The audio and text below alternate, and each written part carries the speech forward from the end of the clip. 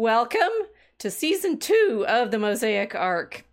Yes, I can't believe it. We made it a whole year, and wow, what a journey it's been. Thank you all so much who have sailed with us from August to August. We are embarking now on a new year and a new series of stories, and we have no idea where we're going. So we start I think we knew a little bit at the beginning of last year the kinds of things that we wanted to talk about, because we need to lay some ground for thinking about Christ and history and the way we think about empire and nation. And we knew we wanted to talk about art. And I'm pretty proud of us, right?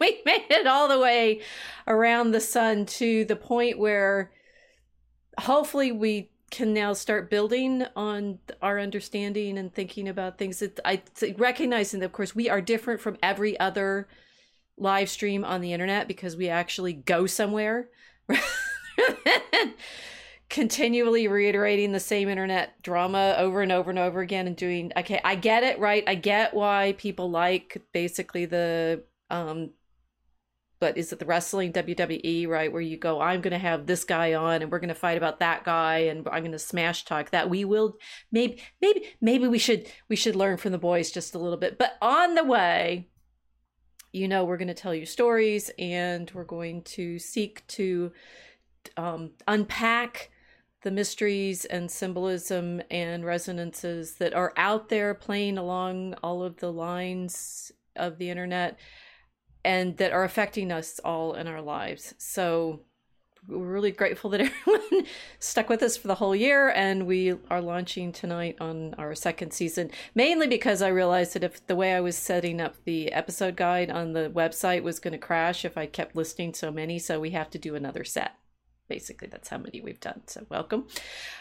Tonight we have a special story to talk about, and I realized we've done all these episodes talking about the story that we're writing now, but we actually haven't told you that much about the story we've already written.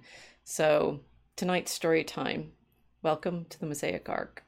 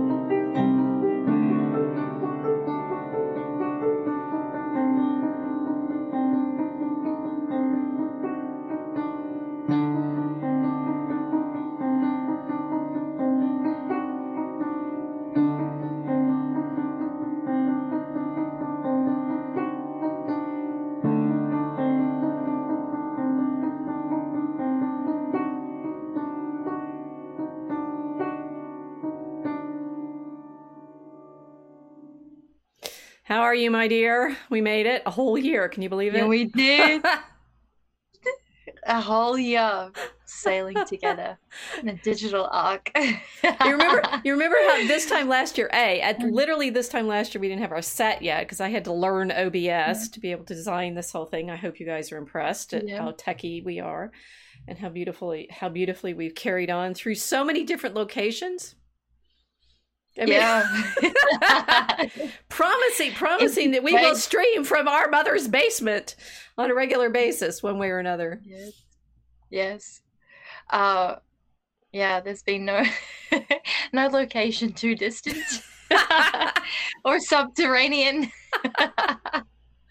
It's been great. Well, I do have some plans. There are going to be some more Mother's Basement episodes in the near future since it's summer and we need to take our summer holiday. I think we should. Patrick told us when he was on for our marathon that we should dream big, right? Although I'm not sure was that in the after party or in the live stream? I don't care. Anyway, we should dream big. After 6 hours, it was all just one. Who knows? One long rave. Who knows? We do have offers from Patrick. Yeah, Patrick, you're coming back on. I don't think we're gonna do regular guests because why would we want regular guests? If you want to be a guest on the Mosaic Ark, it's got to be very special. You're gonna have to like audition for us and give us something useful that we can pick your brains on. Mm-hmm. Yeah, no, just coming in our boudoir and thinking that we'll entertain you without money. Yeah. Well, we got honest really quick, didn't we? Well, I want to set the parameters for the new year. I mean, we've gone we have gone such dangerous places that I think some people are terrified to talk to us now. Oh, I think some people definitely must be very scared to talk to us. What are they going to bring up next? It might be like aesthetics or something. Oh no, we might have negative opinions on somebody else's work. We might use big words. Might use the wrong words. The naughty words on the banned list. Well, we're artists. We're supposed to, right? So I'm in the middle of reading this Henry Hitchens book, which I've still forgotten what the title is, The Secret Life of Words or something like that, right? It's like English, and I've talked about this, or in some of our episodes where we talked about English and poetry. I still love English. I did pirate language. It's because it really has gone around the world scooping up everybody else's vocabulary. Yeah. That we have famously such a rich vocabulary because we steal everybody else's words. Although most of the time when Hitchens is talking about like foreign words and how they become English, I'm like, those are still foreign words. It's occasionally they're ones that I think we've naturalized to the point where we recognize they're not. We can't recognize anymore that they're alien, foreign, plundered. But most of the time English wears its plunder pretty boldly. Mm-hmm. Straight up. They're proudly flashing their stolen wares. Their blood diamonds, their scepters that they use in their coronations that they've stolen, their rocks from around the world. Yeah. Yes. Yeah, well, I've been hammering that theme this week quite a lot about the mines in South Africa. Yeah. Because we're global south here, so we have a different experience of civilization down in the global south. Being that we're glorified mining towns in many ways, and all of our countries down here have been carved out of a relationship with mining and going into the earth to dig it out. Mm-hmm. And dig precious little rocks out of the ground for people that want those precious little rocks dug out of the ground. So yeah, we are still promising to do a proper Snow White episode, clearly, right? If we're going to talk about mining rocks, beautiful rocks. Yes. Hi ho.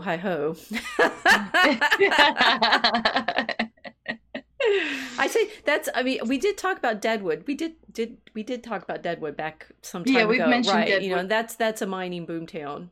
Certainly, the American West, like Australia, is mining and boomtown, and we definitely, yes. So here, this is the part of the show where we project all of the things we forgot we did, and we'll do again.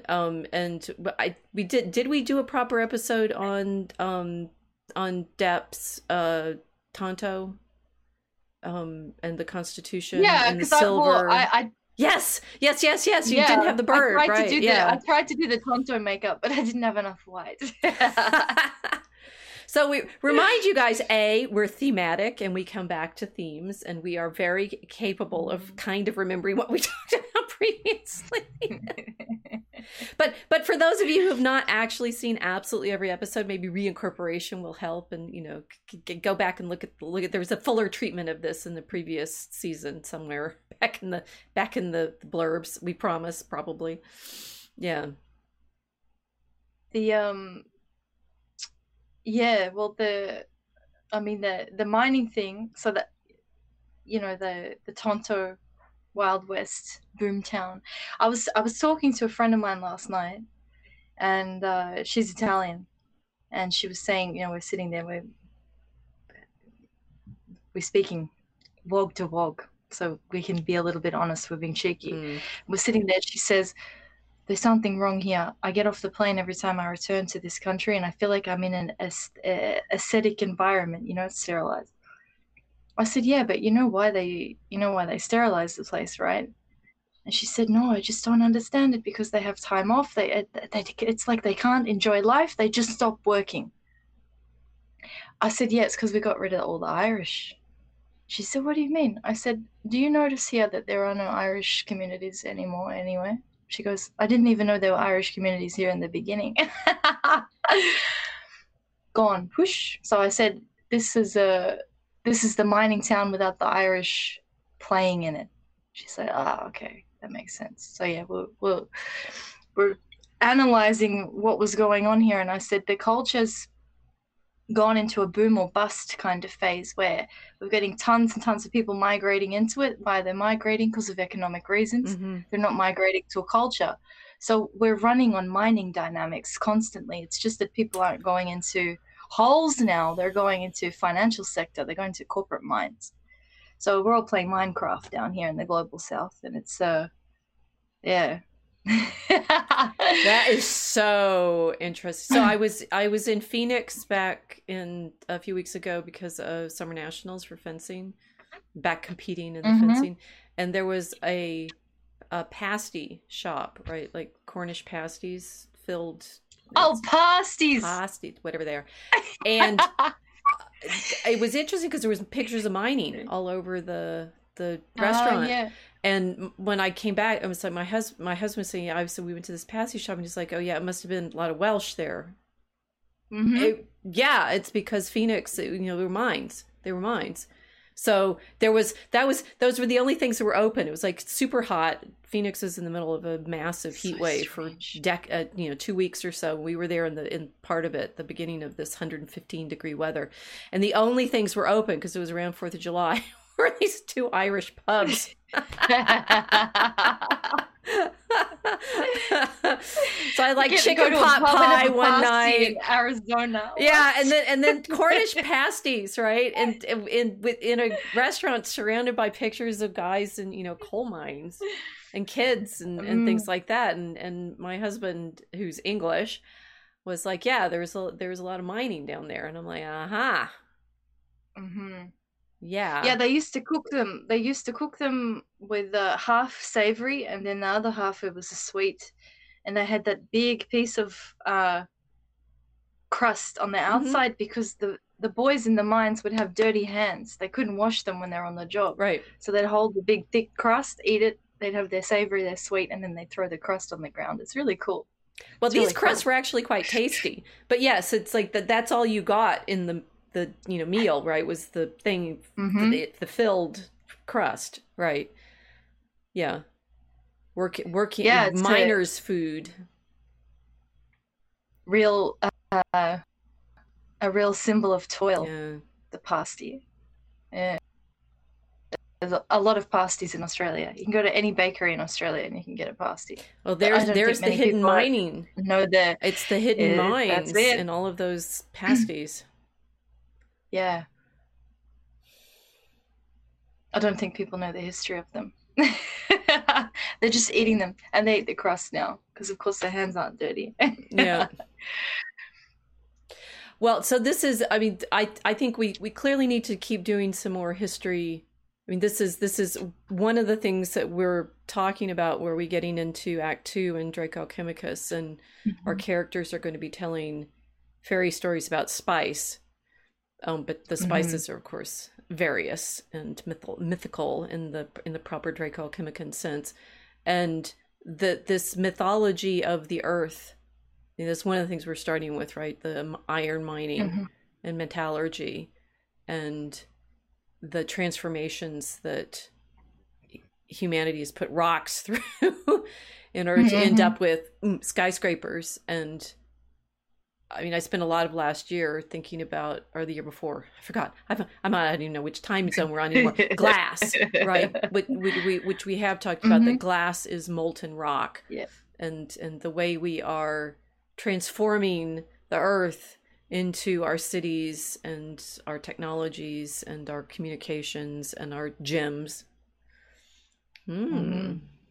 This is, just so y'all know, this is all actually topical to the story that we're going to talk about tonight too, because it's got some rocks in it. Yeah, we got a lot of shiny rocks. Shiny rocks. Well, this has been one of our continuing themes, right? I think, and we talked about this in our first episode our very first episode last season.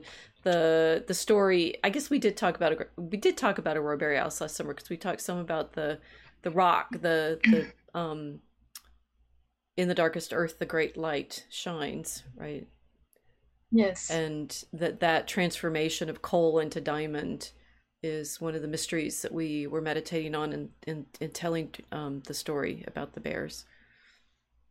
Yeah, we had an overview of one of the riddles. That particular riddle is like a key piece of the story, because in this little fairy tale that we've created, of course, the bears are leaving the northern hemisphere to find the southern aurora. So the story is about the search for light. Mm-hmm. We start our story with the beginning, the beginning of the search for the light of the world, and of course, because gems are refracting light and they do things to the light, we wanted to incorporate a lot of them in the story, and again point to where in the scriptures the Israelites were also meditating on the role of gemstones in the imagination of Israel. Right. So, we got a super chat from Yan ZG saying happy anniversary. Thank you. Yes, Casey going happy 1 year anniversary, Mel. I can't believe it's been a whole year. I know. Anniversaries are interesting for me that way, because sometimes like suddenly a year is a long time, but then with the anniversary it seems like that collapses. It's like now it's a count, right? It's like you've done one. Yeah. But that a year is in fact a very long time. Lots can happen in a year. You can end up with a baby in a year. Yeah. A whole new life. Yeah. Before we go on the story, I wanted to get you to talk a little bit more about why you've been thinking about the southern mining, and put that in context. Because as sure, you were saying that, I was also thinking of how, so the world has changed so much in a year, and not at all. Where politically now, I mean, some of the things we talked about last year with the Anglo nationalism has become even more apparent.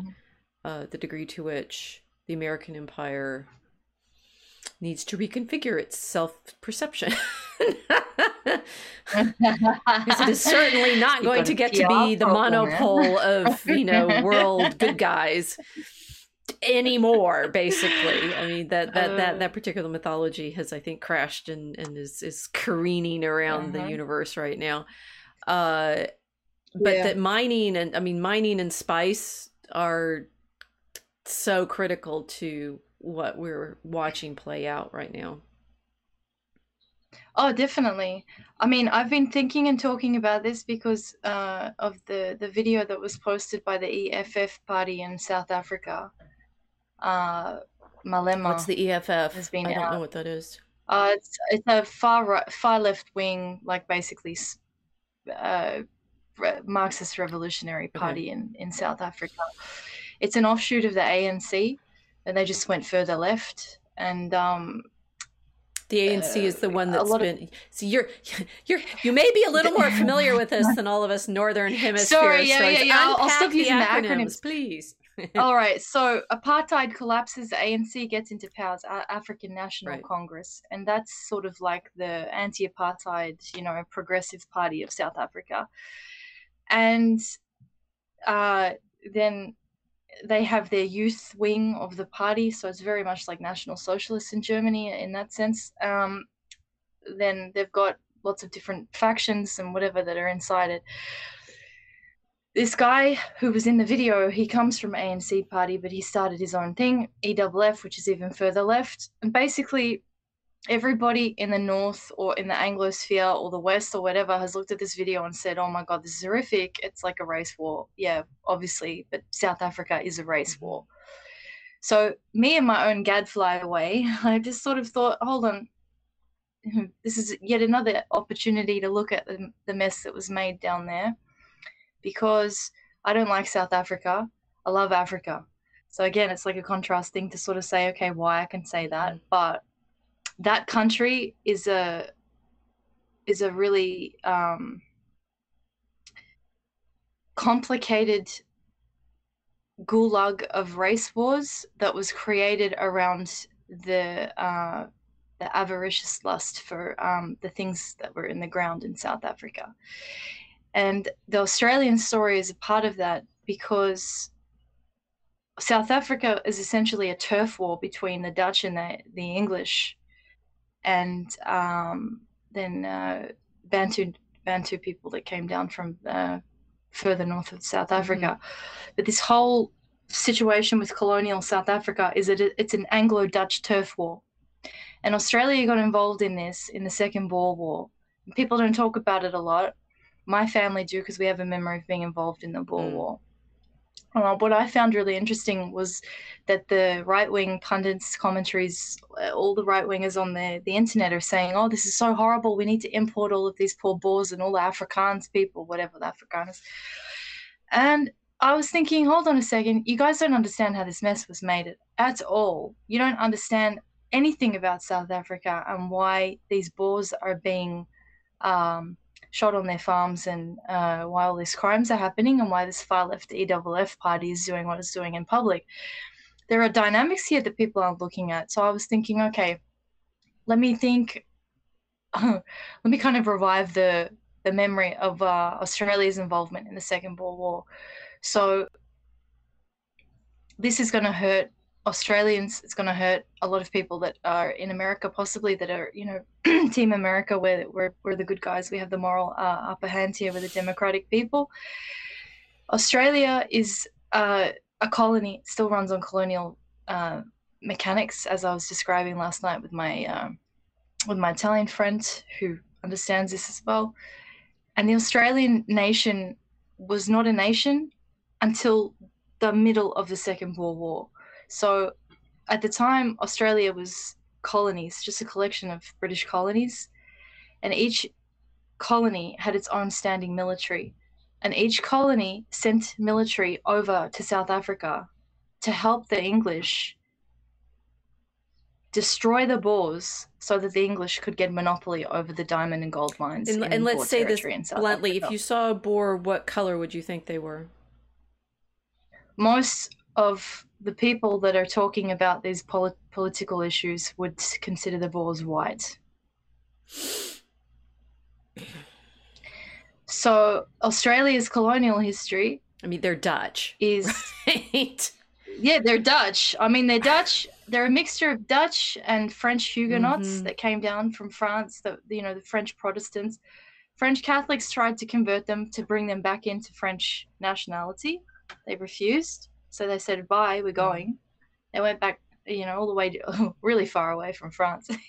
And then they arrived in South Africa and they were assimilated into the Dutch community there. So the Boers are a mixture of these French Huguenots and the Dutch settlers that got there into South Africa.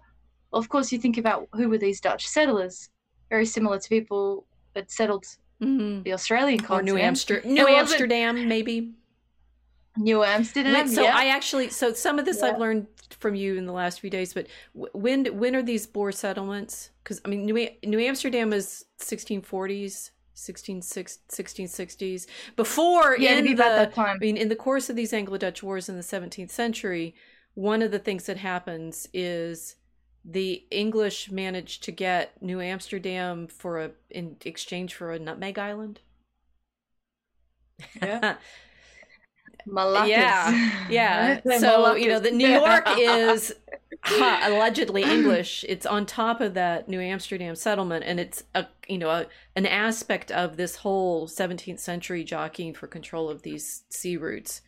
But the Boer War is happening in the early 20th century, so it's a carry on from this competition. Yes. Because the English and the Boers, they didn't consider themselves the same people. Right. You know, in the Wayback Time machine of colonialism in Africa, they didn't look at each other and think, oh, we're the same, we're both whites. They considered each other mortal enemies. There was 2 wars between them. Right. And the Boers had settled in this area called the Transvaal, and they were kind of left alone for the most part for a little while, until the English realized that the area that they'd settled, the Boers that is, the Boers were farming and living on top of enormous gold and diamond deposits. So that kicks off the military conflict. The Empire, the British Empire that is, calls for reinforcements. So the interesting thing about the Second Boer War is that the colonial army, you know, the British army, the biggest infantry stock that they get is from down in Australia. Why that is? Because we were renowned as horsemen. We had the experience of living in the bush, because obviously Australia is even more bushy than like South Africa. We are less developed than South Africa. So our men were tough enough to survive African conditions, thrive in them, participate in guerrilla warfare in African conditions, bring our horses, and also had absolutely no qualms about shooting Boers. None. In fact, they were participating in setting up concentration camps and starving their women and children so that they had to surrender to the English. And people, I mean, so Bugbear says happy 1 year as well. Hello. That you know, people often know that tidbit that the British invent the concentration camps, but they invent them in this context. It's in this conflict. Yeah. It's in this context. This was the beginning of guerrilla. To move the Boers off of their lands so as to mine. Yeah. Yeah, it was a deliberate policy of ethnic displacement. Right. They had to move an entire ethnic group off their land in order to mine. And the Boers didn't want to leave, obviously, because that was their home. I mean, their ethnic identity is very complicated. I had a great comment on the Sandwich Press because someone said, you know, you can't call Boers white in the Atlanticist, new West Americanized racial categories, because the race categories down there are different again, and the Boers have this thing called Boer exceptionalism. So, you know, it's like they consider themselves white in South Africa now, but in terms of like Europeans, there's nothing European about them almost. They've become their own like thing. But the Australians were involved in that, setting up the concentration camps. And at this time, they were not Australians. Australian was a kind of nickname for them. They were still the colonial subjects of the British Empire that lived in this continent. In the middle of the Boer War, in the middle of this conflict, Australia federated and declared itself an independent nation. And this was also to do with mining interests. It was mining interests which provoked the Australian colonies to federate in order to make it easier for the mining enterprises here to function. The New Zealanders decided that they didn't want to become a part of that federation, and they went off and did their own thing, which is why New Zealand isn't an official state of Australia, although there is provision in the Constitution for New Zealand to join us if they want to. But there's a lot going on down here in the south that you guys aren't aware of, and usually it's got something to do with what's in the grounds and who wants control of what's in the grounds. And a lot of the racial issues that people are dealing with in South Africa, Australia, and New Zealand have something to do with the dynamics of the mining boom phenomenon that was going on around that era. So, yeah, that's been my focus this week, because, of course, everyone said, oh, it's horrible, you know, it's a genocide. I said, okay, hold on a second. Do you guys not realize that Australia was involved in the exact same behavior not that long ago? Yeah. And everyone's forgotten about it, you know. People here don't talk about it. So, yeah. Well, I mean, it's you know, yet another demonstration of what we've been trying to talk talk with people about, saying that these racial categories are politicized for particular reasons. That they, you know, the sort of even the naturalizing it. One of the so this secret Life of Words that I'm reading, I'm in the chapter on the 20th century, so I read the one on the 19th century, and all of these categories that are developed during the Industrial Revolution in order to make scientific, right? You said he was Marxist, the leader of this EFF group, right? Yes. Marxism's main claim is to be scientific. And so all they do, right? It's like when I teach the ABC of communism, that's one of the things that I show in this Soviet 1918-1919 handbook, right, for the party. And it's like they're always saying, here's the literature that you need to read, and here's like the textbook for the party. And we have the science on our side, which is of course making Marx into this Moses-like prophet of historical, you know, realization. So there's that. And that all, you know, the racialisms that we're, you know, allegedly dealing with that are durable and quote real, are real in the sense of 19th century science, which is mythologizing to create these political justifications over and over and over again.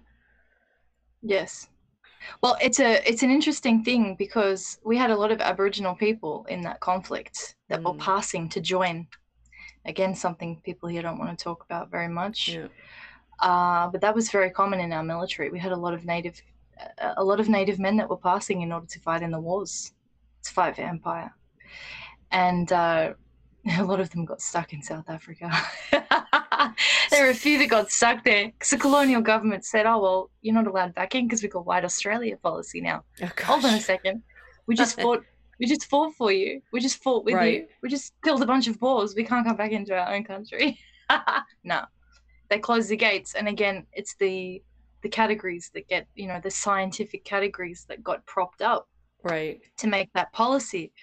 They didn't care 30 years prior, 20 years prior. It was like, no, from this date, you don't count. You got to make your own way home. So yeah, I mean, it's funny that the more I look at the history of this place, the dynamics of the British colonial projects, it's very Marxist. It's just that people don't look at it in the same way because, of course, it's not done in a Soviet sort of approach. They're not speaking Russian, you know. They look different, so they can't be the same thing. Surely, you know, that's different. That's British colonialism. But yeah, trust the science was the name of the game down here. It really was. We know the science of ethnicity, and we know the science of nation building. Yeah. Right. So how are we going to get out of this horrible place? Mining. Modernity's storytelling. Oh, I guess we need better stories. We do need better stories, and some. I mean, it's so fascinating. I mean, obviously, the more we study this, and the more we've been our social media constantly starts feeding into these streams, because there's like, these are the things that people are clearly wrestling with, right? And I'm getting, you know, I've one attentive young man on Twitter right now, or X, as Mr. South Africa is calling it.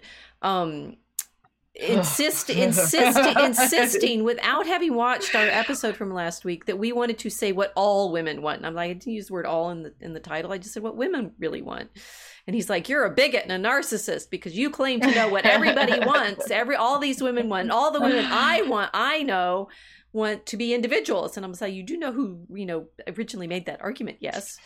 And this becomes funnier because in his compound name to, you know, declare his independence from all MAGA people it's a portmanteau of various authors. But the first one is Sartre, as in Jean-Paul, I'm assuming, who was the philosophical and physical lover of Simone de Beauvoir for 51 years, as they never got married, you know, traded all of their philosophical writings. We, of course, talked about Simone de Beauvoir in our first episode on What Women Really Want, and read what she said. And guess what? And that's the conclusion she came to after 800 pages, is women want to be individuals. And Mr. Sartre online is telling me, you don't know what women want. And I'm like, well, you don't know what Simone de Beauvoir actually said, because that's exactly what she said.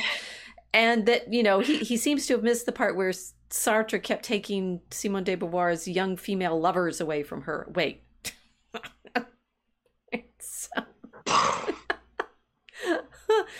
And I'm sitting there in this rather, you know, unpleasant Twitter exchange thinking, how do people making the very arguments that de Beauvoir made about women all want to be individuals and not have any ties or, you know, relationships, except for she had this very permanent relationship with Sartre, which was never formalized permanently, but was in fact the one that you know, it's like, how do we end up in the story, the world's longest situationship?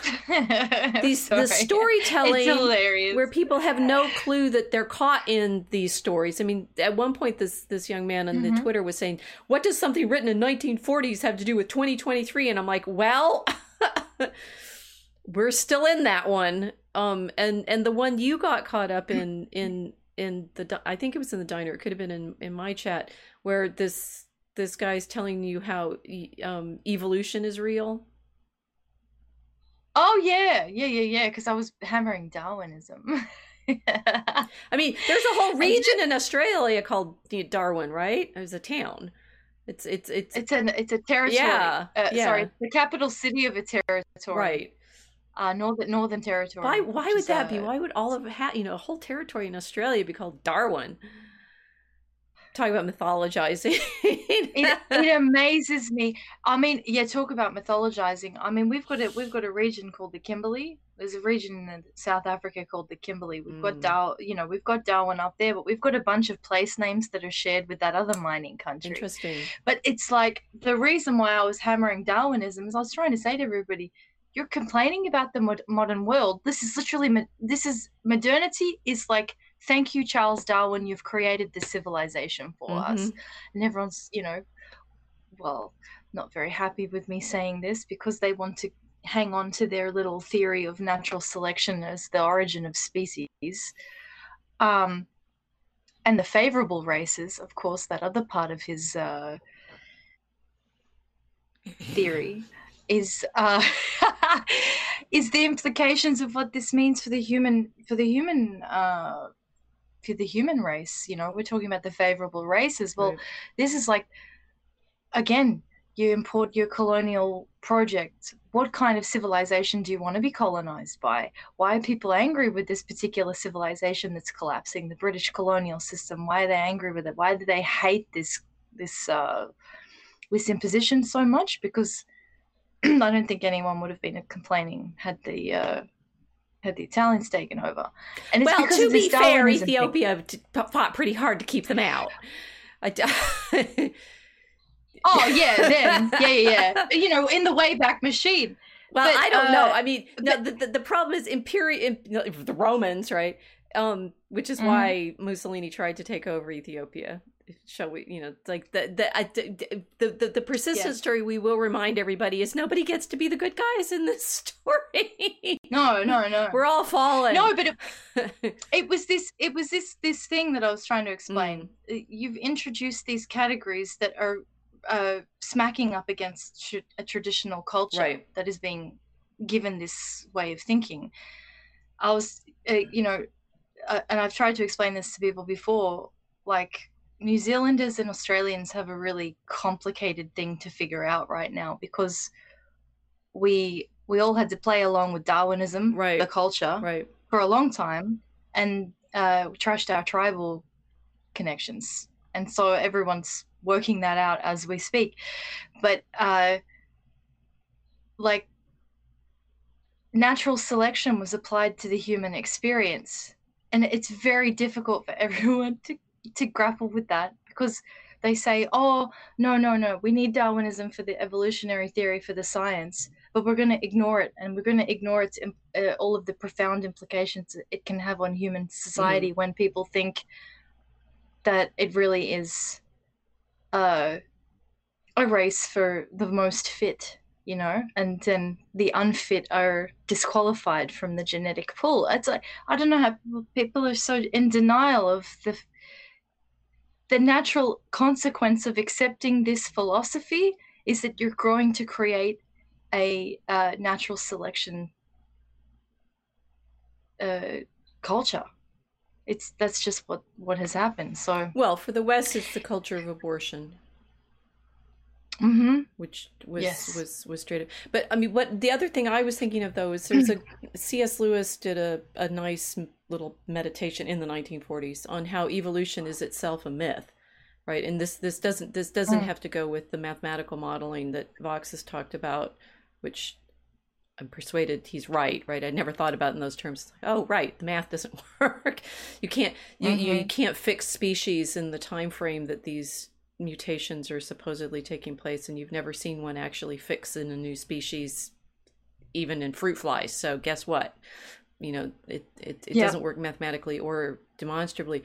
But Lewis was talking about it as it fits with, I mean, this sort of, it's a creation myth, but that doesn't have a creator, and things just happen. And that this fit in, and he was able to critique it in the 40s and saying this fits with this model of who we think we are as a society, that it's going to be progressive and everything's going to be continually getting better, and it's a sort of capitalist model of production that you're saying is so the competition between the different companies is going to always eventuate in a stronger company, and that all of that was it's just as much mythological in its truth character as any other creation myth. It's not a scientific, it's scientific, but science itself is a myth in those terms. I mean, yes, I agree with that too. I mean, science is for the most part philosophizing about what we can observe, and the degree to which you can make technological solutions of things. Yes, those work. Whether those are magic or not, we probably have to. Maybe these are good projections on where we're going to have to talk about this things for the next year: science and technology and magic, and continuing on those themes. But that it's the evolution as it functions, both scientifically and historically, is a myth. Yes, with like a capital M myth. Yeah. It's the origin myth of modernity, really. Right.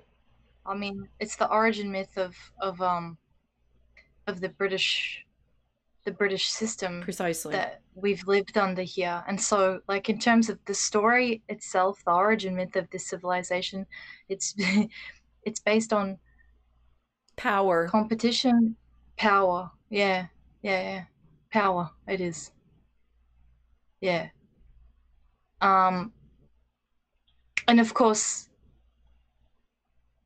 power is real. It's a part of human experience, but as a myth for a culture, I mean, I think what I'd like to do with that thought is read the C.S. Lewis piece and talk about it. Maybe we do that next. Let's do that next. Let's read a different story now, right? So FR says, I have a scientific book from the 1920s.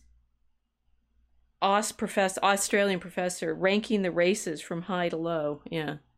No, that's standard stuff. We have in the Field Museum in Chicago, there's a series of sculptures that create difficult problems for the curators and conservators constantly, because nobody wants them right now, but they were done to show the races of mankind back in the 20s and 30s. I mean, that this sort of ranking of races was a big deal in the period.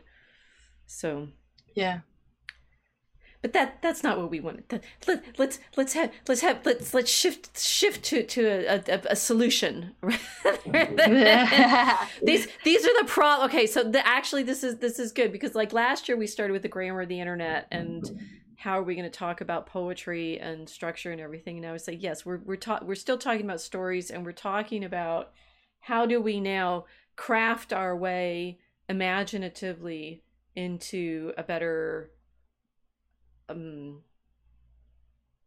Well, I'd say it's a appreciation experience. I have another book. DCR books are the publishing part of our enterprise is bringing out another book in a week or so.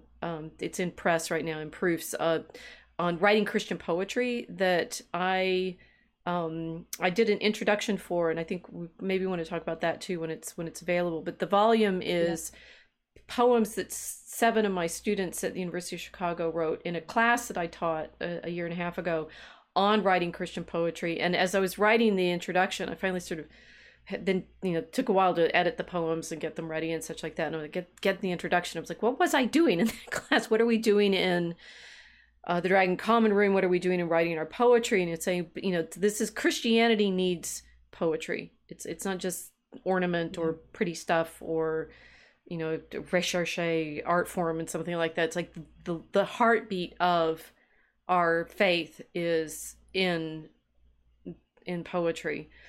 And getting to the point where we're saying we can complain a lot. We can say that these historical trends are happening. People are misunderstanding the way in which they're caught up in previous mythologizings and like when we were describing with the Boers and the English. And so being, sympathetic for the whites that are down there in South Africa now, which yes, it's fine to be sympathetic, but recognize, we were on the bad guy side in some of this at some points. And we need to understand ourselves, our place in these stories, and we need to understand the power that the stories that we tell can have for giving shape to our souls. Yes. So we're writing really good stories in the Dragon Common Room that will take on this challenge directly. And the one that we wanted to share with you tonight is the bear story that we wrote for children. We have, for those of you following us in our newsletter, we are going to start hopefully making some kind of lesson plans and activities and brainstorming ways in which you can use this story in your own story time with your children, in classes, in classical Christian education. We have high hopes for our art, right? It's like the aim, the long-term aim is, let's see, get this to Mel Gibson and make an animated movie. We'll just say that out in the internet and say, yes, we want this animated as a full-scale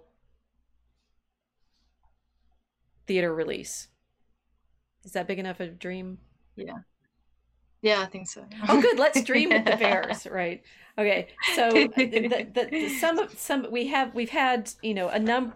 It would be appropriate for a story about searching for the light to eventually be generated in light. Yes. I mean, so we have things on the. Excuse me.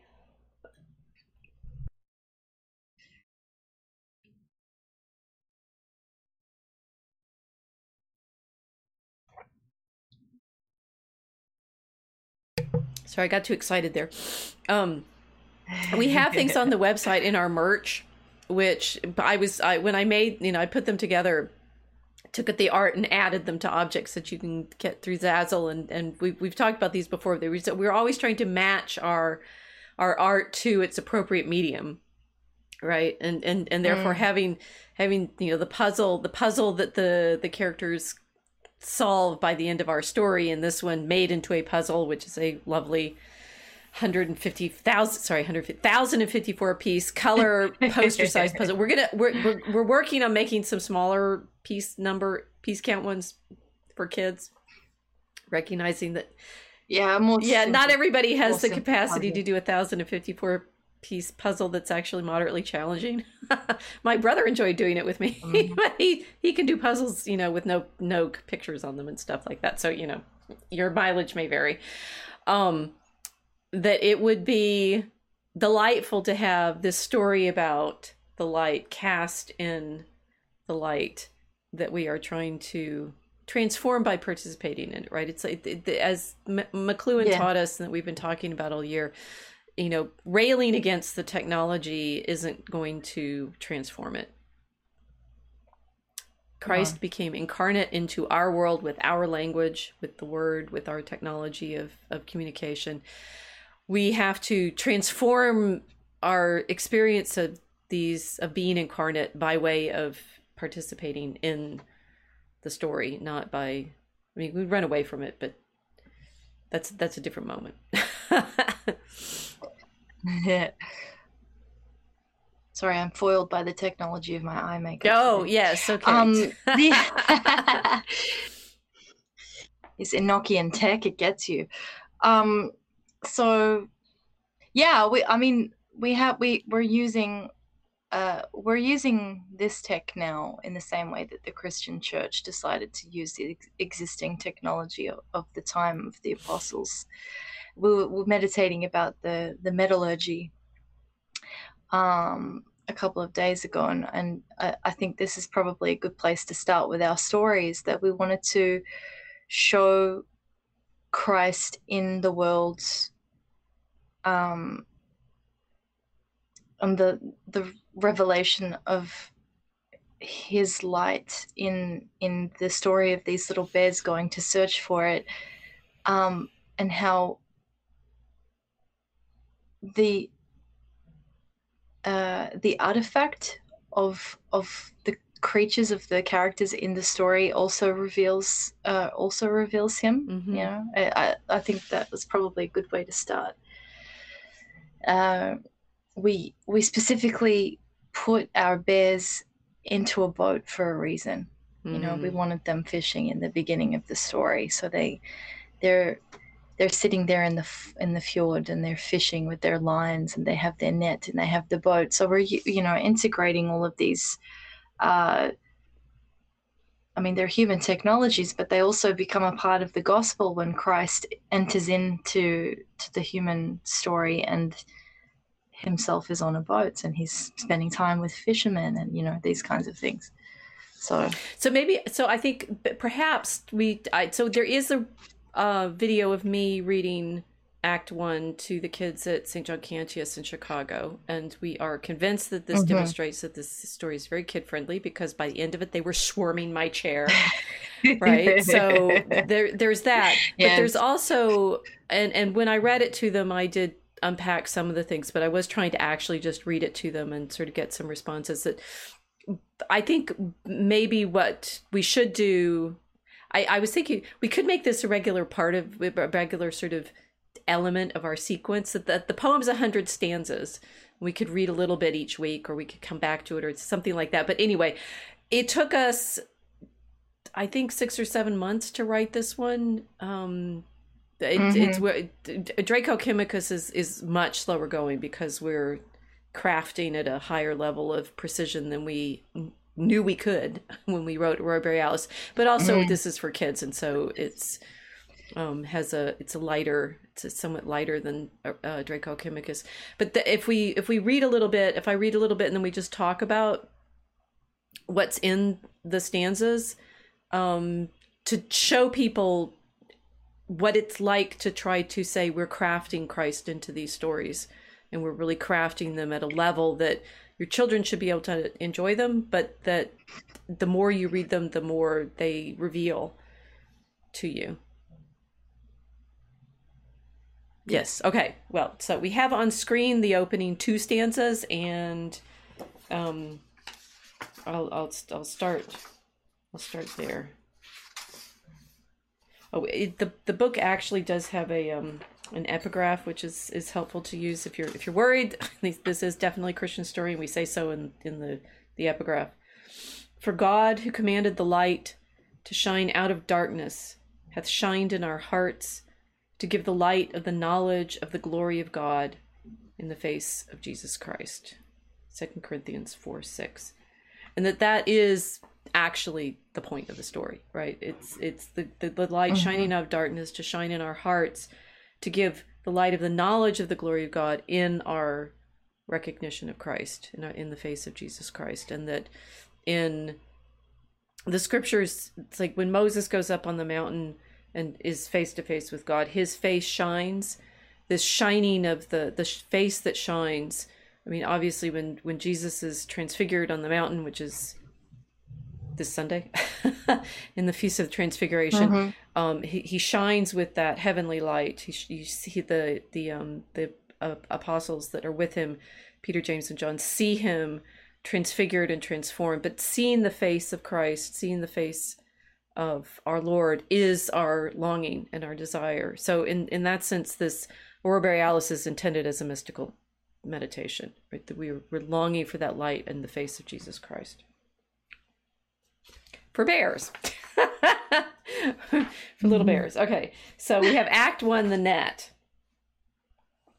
And I'll read the stanza and then we'll talk about it, and then we'll read another one and we'll talk about it and just see how far we get. Okay. Let's do it. Okay. So in the picture here, you see a bird coming down from the sky and a polar bear on his ice floe looking up, saying that we actually, when we started writing this story, we were, well, one, I could see you never get out. The story has layers before you even get started. That I have obviously been fencing bear at prayer for a very long time now, 15 years in the blog world.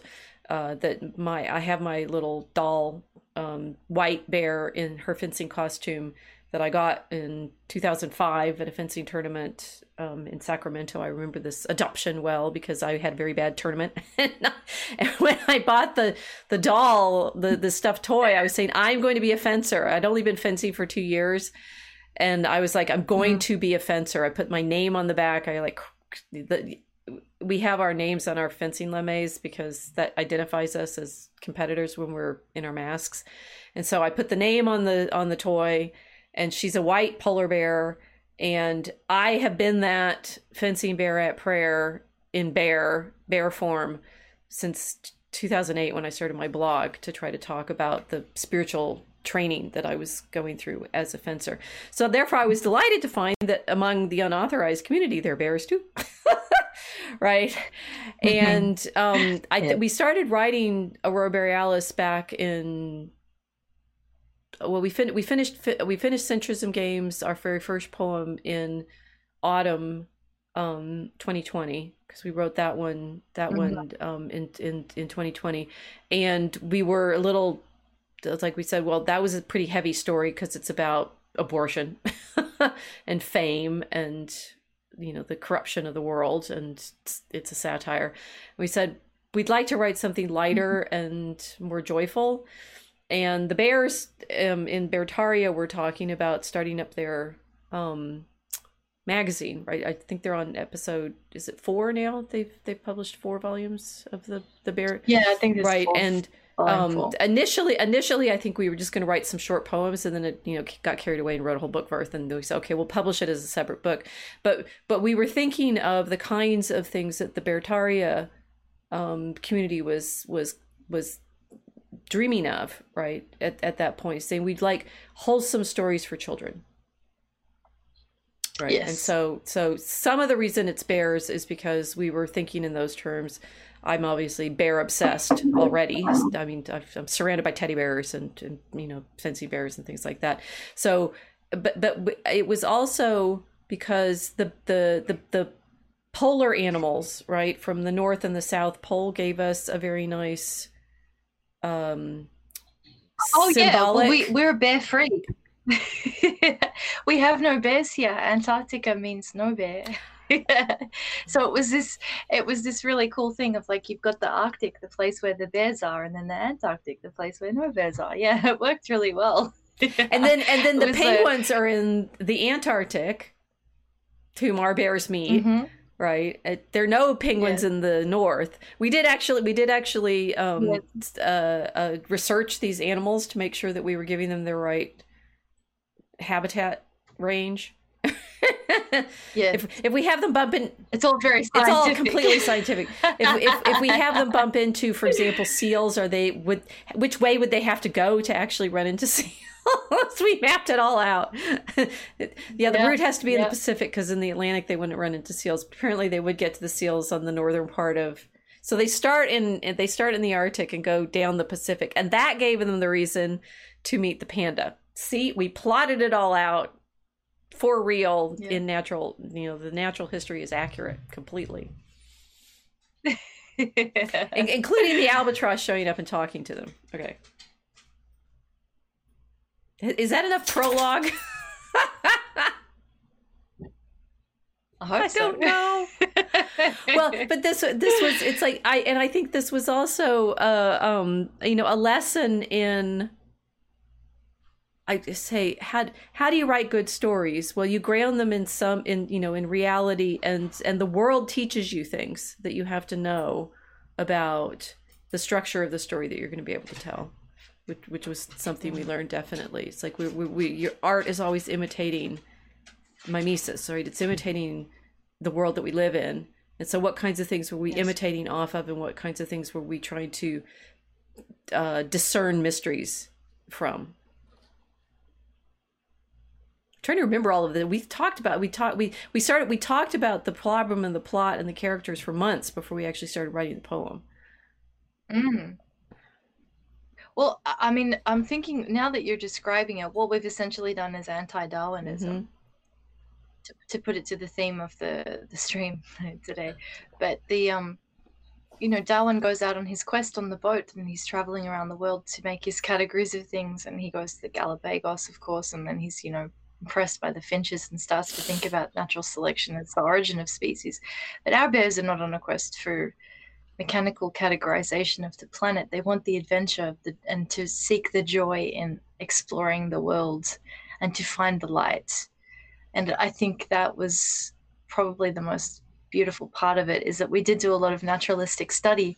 We wanted to make sure that we had the right species of penguins in here, and the right kind of seals. Like everything is placed properly in terms of the natural environment, only it's been mythologized. It's been mythologized in a Christian context, that you see the story in the natural world that somebody like Darwin couldn't read or wouldn't be able to read, and that the mentality of Darwinism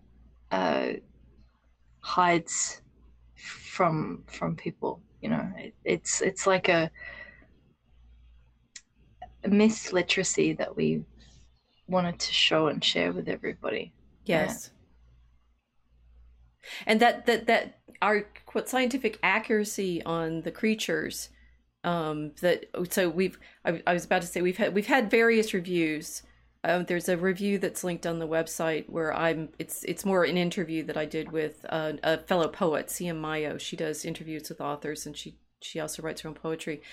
But there's one like extensive negative review on Geeks Under Grace out there, and it complains about a lot of things. We return to the things that the author in Geeks Under Grace complained about, but the opening complaint was big words, right? There's things like I've got a master's. She said the equivalent of a master's in English literature, and I'm like, what's the equivalent of a master's in English literature? What you did in medieval studies, maybe? And saying I had to keep going to the dictionary for looking up words, and it slowed me down. We're like, are you kidding? How fast do you want to read? Go look up the words. And my favorite of the words that's in the book is alluropods, right? Which is seals, right? And we set it up so in the stanza, which we won't get to today because that's in Act 2, one of the bears asks the panda, how'd you get mixed up with those alluropods? And the other bear says, yeah, what were you doing with those seals? All right. So, and when I read the book, I read the story, I've read it to a number of children, like the group at St. John Cantius, but I also read it to some friends, and they gave us blurbs on the website too. They were brothers, 8 and 11 at the time when they wrote the blurbs for us. They loved it, right? It's like kids love naming things. And you could say, yes. Darwin, unfortunately, he's tapping into the desire for taxonomy of like just naming, right? Structured names. Like people delight in. Adam did that, right? Adam does that. God brings him all the animals and he names the animals. So our joy in noticing all the creatures and naming all of them, I always wonder, it's like Darwin must have been tapping into something that people did like, not just politics and power, but a sort of desire for there to be order in the world, order in creation, order in the structure of things. Yes. And he found all those finches and turtles and things like that. And yeah, well, we need order. We're doing that in poetry when we're creating ordered language. Yeah. So that makes sense. We can continue to tease them for another hour and not read. I'll read now. Okay. Mom, start the story. No. The light was named in time before the spark, and yet it had no glass through which to shine. It seemed with joy to laugh into the dark, where air is thin and sky is crystalline. Bearulfilas peered at it from his bark, the world above refracting celestine, like smoke that trailed into the dark abyss to breach the ceiling of the world he wished. Wow, we packed in a lot there. One, we should tell you, you will notice that there are 8 lines in each stanza, and that the rhyme is spark, dark, shine, crystalline. Wait, spark, dark, bark, shine, crystalline, celestine, then abyss and wished. So it's A, B, A, B, A, B, C, C. Do you remember writing in the stanza form? I was just thinking, oh wow, that used to happen. We've been writing in a different stanza form in Draco Alchemicus now for a while, so yeah. Like, what happened to A, B, A, B, B, C, B, Yeah. C, C? Yeah. So, wait, what's that one? Otova Rima. 8 rhyme. Oh, thanks. And we chose it. Do you remember why we chose it? I don't want to be okay, tested that's today. fine. So we chose it. No, we chose it because we'd written Centrism games in heroic couplets, which are simply iambic. All of this is iambic pentameter, right? We do nothing but the Dragon Kamaroom to this day does nothing but iambic. Oh no, we've actually done practice stanzas and other things, but the longer poems we've written, they're in iambic pentameter, which is a good thing for storytelling. In Centrism games, they're heroic couplets, which means they're paired couplets. They rhyme in pairs, which is what Alexander Pope used in his Dunciad, and it's just pairs of rhymes, right? And a little learning is a dangerous thing. Drink deep or taste not the Pyrenean spring. The most famous couplet that Alexander Pope wrote, right? So they're pairs like that.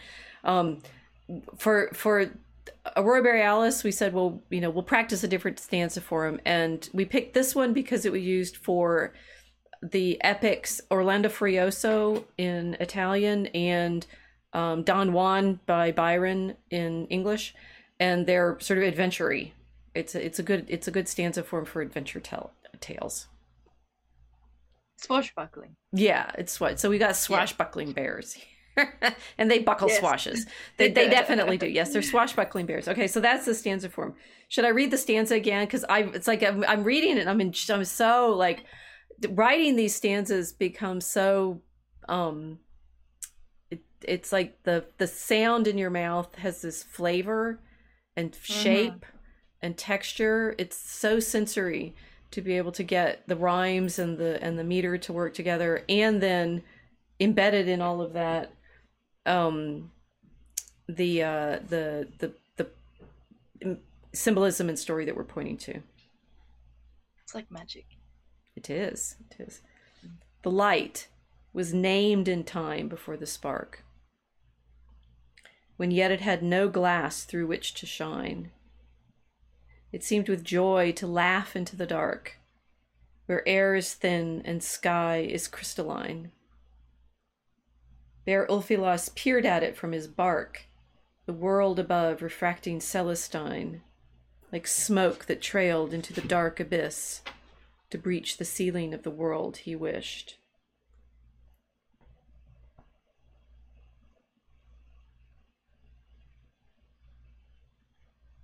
Very powerful word pictures that only poetry could make that happen.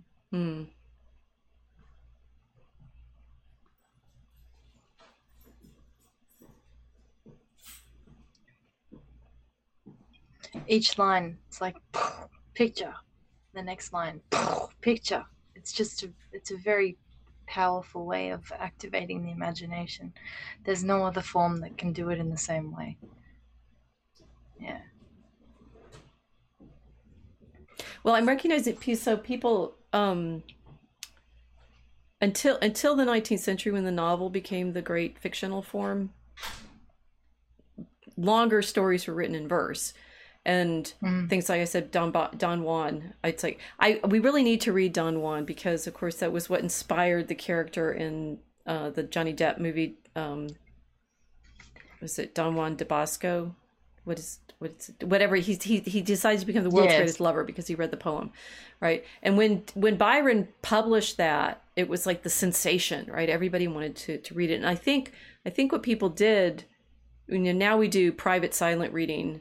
You read your novel and you keep the cover covered so that nobody realizes you're reading 50 Shades of Grey or something. That novels have taken on this very private reading. Although I guess now it's like my family, it's like my husband and do long driving trips, we put a audiobook on, right? So you're sharing the story together in the audiobook. That poetry really requires this. You need to read it out loud to get that full enjoyment of it. And I think it has to be read out loud to get a lot of the activation of the imagery, because otherwise you're not gonna hear it. It's not gonna work. What I said in my introduction to writing Christian poetry is it's like it's movies. Yes. Early Christian literature is basically all iambic pentameter. Well, it's hexameters. Is it a hexameters or iambic pentameter? It's in Latin. It's Latin retellings of the Gospels, and the Gospels are stories. The earliest Christian literature is retellings of the Scriptures in poetry.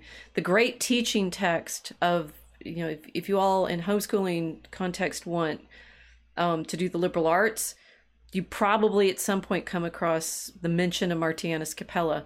Martianus Capella is a prosometrum. It's both poetry and prose. And it was the text that was used as the basis for training in the liberal arts, in grammar, rhetoric, logic, music, astronomy, arithmetic, geometry, music, astronomy, for that throughout the early Middle Ages. And interestingly, they wrote them in poetry because it's figuring that the poetry could carry this unlocking of meaning better than prose could. And that's contrary to what most people think now. It's like a scientific text written in rhyme. Why would you do that? There's grammars from the High Middle Ages that are written in rhyme because, again, it was considered that if you really want to understand something, verse is the way that it's going to stick in your understanding. Yeah, hearing it, the sound, it's a very powerful activation of the imagination, but the mind works better in verse. Like as you're reading, I just kind of I can feel the gear change. It's lovely. I'm gonna read it another time. We got it. What's funny is that we are in a very oral culture now because of live streams. I mean, how many people complain that they don't read anymore, right? It's like, oh, is it you got it in an audiobook? And I'm like, and I do enjoy audiobooks. Hopefully. We do need, so maybe before we get Mel Gibson to make this into a full-length animated movie, we'll get the audio version. We do have friends that have offered. Maybe we should figure out how to release that properly. That it's activating in the same way that the musical score with the story does in a movie. And the example I gave was Star Wars, because of course we're thinking about all these star imagery and associations and harmonies that we're playing with in all of our stories. We always end up with light and stars and celestial and terrestrial combinations. That the thing that you experience in a movie with all of your senses being activated is there in listening to poetry. Certainly poetry that we're putting pictures with. I'm gonna read it another time, and then we're gonna tell them what the stanza means, or some of it, right? Okay. Yeah, that sounds good. The light was named in time before the spark, when yet it had no glass through which to shine. It seemed with joy to laugh into the dark, where air is thin and sky is crystalline. Bear Ulfilas peered at it from his bark, the world above refracting Celestine, like smoke that trailed into the dark abyss, to breach the ceiling of the world he wished.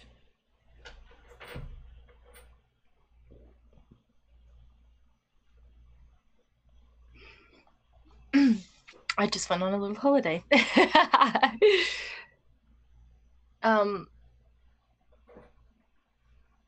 Should we talk about what it actually means? Okay. The first line, the light was named in time before the spark, that is a description of God the Logos, God the light. That the Logos, who was with God and who is God, was named in time before the spark, meaning before God had said, "Let there be light," in a created time of the first week of creation, before "Let there be light," Logos was laughing. Logos was there. So the light was named in time before the spark, meaning God had already named his son, his Logos. That, yeah. So one line has an enormous amount. That's pretty cool. It is cool. It's basically both John 1:1 and Genesis. In the beginning was the Word. In the beginning, God created. Yeah. So the light was named in time before the spark, when yet it had no glass through which to shine. No glass. So many things.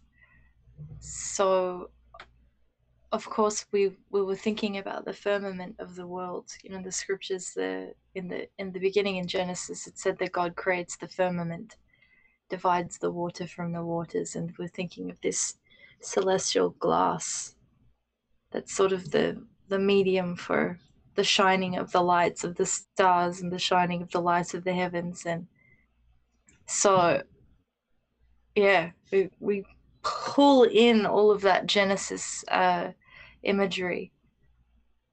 But I mean, glass again. It's glass didn't exist then. Glass is an artificial thing. It's man-made. So it's sort of like.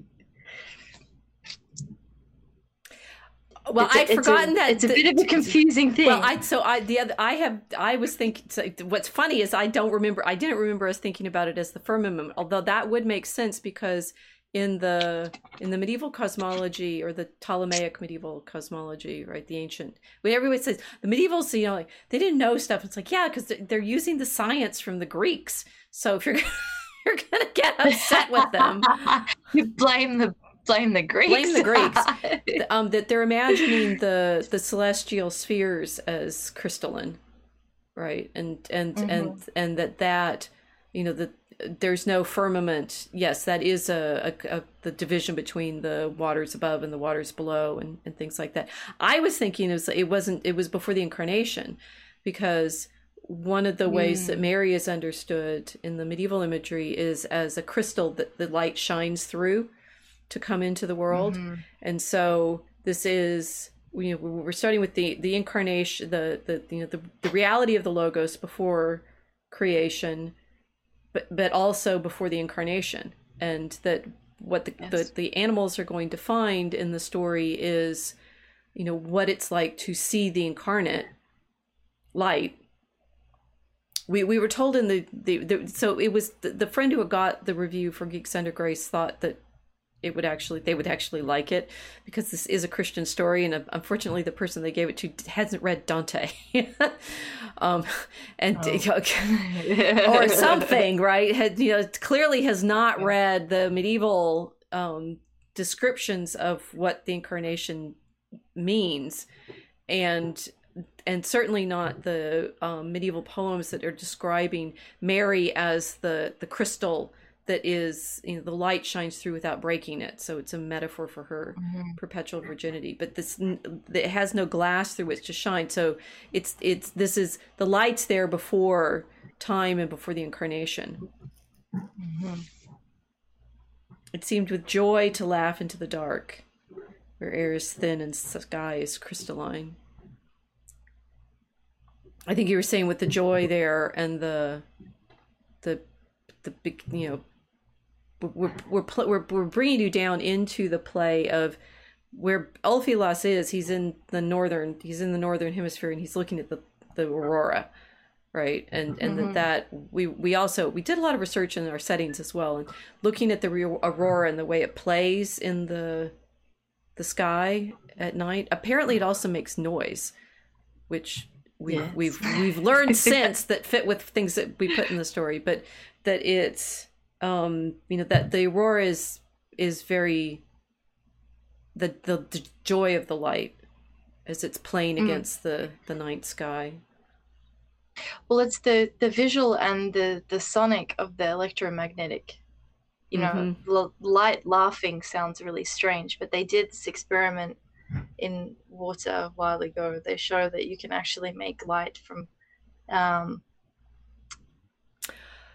putting sound through a bubble underwater, and it goes bah! This is this massive explosion. So we were thinking, you know, this kind of electromagnetic thing. You see it, you also hear it. That kind of mixture of experience. Right, and that we're doing laughing into the dark. It was like, yeah. That the story is from one pole to the other, right? So it's like the whole magnetic reality of the planet. Yeah. Although as one of our friends has said, it's a flat Earth kid for stories. Well, it's a flat Earth story for kids because we have a map at the end where you're going to see like where the route was, and it's projected as it were onto a flat Earth map. But somewhat of the joke was it's also projected onto a medieval mappa mundi, and the poles are different from the North and the South Pole, right? It's from the center to the periphery, so it's from the North Pole to the perimeter of what it looks like if you project Antarctica around from the outside, right? Which to me then looked like a medieval mappa mundi with Jerusalem at the center and paradise on the edge. Right? So it's like which map projection are you imagining this journey on? Well, some of it is it's a polar story from the polar bear from one pole to the other, but it's also this journey from the center to the edge. Yeah, we wanted to take them over the edge. The great adventure. It's great. Okay, Bear Ulfilas. Who's that? Who's our Ulfilas? Ulfilas. You know how hard it was to scan these lines with Ulfilas as your main character? What were we thinking? But this is the lesson for writing poetry. When you pick your names, be sure that you're going to have to fit them in the meter. Oh my gosh. That was horrible. I think the panda was harder. The panda name is, so we never figured out quite how to scan that one. How many syllables it had. Okay, well, why Ulfilas? Who's Ulfilas? I'm not quizzing you. I'm just, if you do remember, you tell, and if you don't, just... Oh, no, I remember. No, I remember because I was like, this is amazing. So I don't remember everything. I was like, it took us months to write all of this. So yeah, you know, it's like there's layers of hopefully stuff we've forgotten, and also then we'll recover and discover. And if we did it right, the art will show us new things in the world that we hadn't previously anticipated. But anyway, this one we kind of worked on. Yeah, this we definitely did. But the meditation at the time was on light incarnating. You know what it actually means for the light of for Christ to be the light of the world. Well, it's the light that's incarnate. So it's that named in time before the spark light that becomes incarnate in the world. So we're thinking about this. So I was like, okay, I'm meditating on the Goths. Always meditating on the Goths. The Goths who didn't believe in the incarnation of the light. They believe in a different kind of Christian understanding. And then I'm going around the map, looking at the map of Antarctica, you know, all the different territories that different countries have claimed, and Australia's got its Australian Antarctic territories or whatever. And you see some islands. Oh, it's cute. Let's have a look here. I see an island. It's Old Phyllis Island. And I thought, okay, I've got to Google this. Let me have a look. Let me have a look up. Ulfilas. He was a Gothic king. No, he was a translator. He's a translator. Right? He was a translator. I'd forgotten that about the island. Yes. So in the old days, a Gothic translator who's the first Christian to translate the scriptures into Gothic. Right. And his name was Ulfilas. And there's an island down in Antarctica called Ulfilas Island. So I was like, that's it. That's perfect. We've got a goth bear now. but and this matters for his character. Yes. He doesn't have the same understanding of Christ as some others. Because he's actually he's actually Aryan. Yes. Which means it means that he doesn't believe that the light can incarnate. Right. Yeah. He doesn't believe the light is God. Well, he doesn't believe the incarnation is God. He doesn't believe the yes. and therefore this is so he's sitting there wanting to touch it, right? Peered at it from his bark. Fancy word for boat. But he's on an ice floe right now, so he's just looking up at the sky. And the world above refracting Celestine is the play of the aurora. And it does look sort of smoky, right, trailing into the abyss, and he wants to grab it. So he's there as this goth bear, and to understand that the Goths are Aryan, which means they're the early tribes, the barbarian tribes, who in fact end up toppling Rome. But like the Visigoths, when they enter into the empire is Trinitarian Orthodox, and the Goths aren't. They think of themselves as Christians, so they sort of, when they sack Rome, they don't sack the churches, but they don't believe that the Son is of the same divinity as the Father. That they see him as I don't know, kind of a creature. Yeah, they followed the teachings of Arius, who had wrestled with the question of who Christ really is and what relationship Christ has to God, which was always a really contentious issue in Egypt. Because the Egyptians were the ones that were working on all of the meditations about these kinds of issues, because of course the monks and the monastics and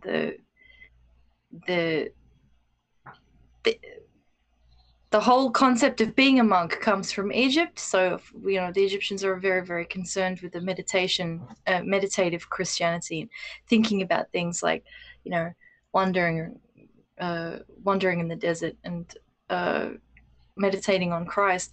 So this Aryan concept comes out of this idea from this person who decided that Christ couldn't be God, possibly because Christ was subject to crucifixion. So he thinks, how can God be killed? How can God die? And therefore it sort of goes forward from there. So the thinking that kind of Christianity, if you would call it Christianity, that thinking, it's spread from Egypt, and it finds its way into different places, but it found a home amongst the Goths. Right. And so Gothic Christianity is essentially the thought process of an Egyptian man who decided that Jesus could not be God himself. Also becomes the source for Islam. Yes. the same thought process, right. same root. And for the both ideologies, and particularly the problem that you can't imagine that the divine would incarnate and sully itself with the you know, I mean, I always like the Tolkien, you know, Tolkien's description of it. It's like the entry into the story, but in the medieval understanding of the, you know, shining through Mary in the light, you have to then also understand. I mean, we think of light as energy, I suppose. Particles and waves. I don't know. Hans Etherzar, he's figuring this all out. That light is a physical thing. It you know, exists as a creature, and you know, it works metaphorically for things like understanding, but also for this sense of what is it like for the divinity to enter into the material, and that image of the light shining through the crystal and the, you know, Christ becoming incarnate fleshly in Mary. Somehow we were having to grapple with this mystery. What is it to say God became incarnate? And so one of the things we're playing with in the poem is saying, it's what metaphor would help you understand that as a reality? And we're going to take the bears on a journey to do that. And what layers of reality is Ulfilas going to have to encounter to get to the point where he can at least consider it as a possibility?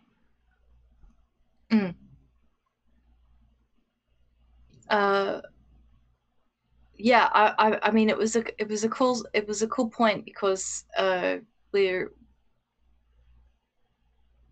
in the story, Ulfilas is going to consider it, but doing it in a way which I did. It wasn't like a, you know, coming to understanding of incarnation through debates with people that are you know, the incarnate camp versus the Arian disincarnate Gothic Christians. You know, it's like this story was about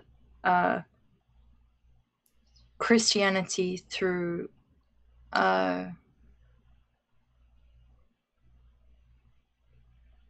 what we would call a liturgy. I think it's like the bears are going on a great liturgy across the world, almost.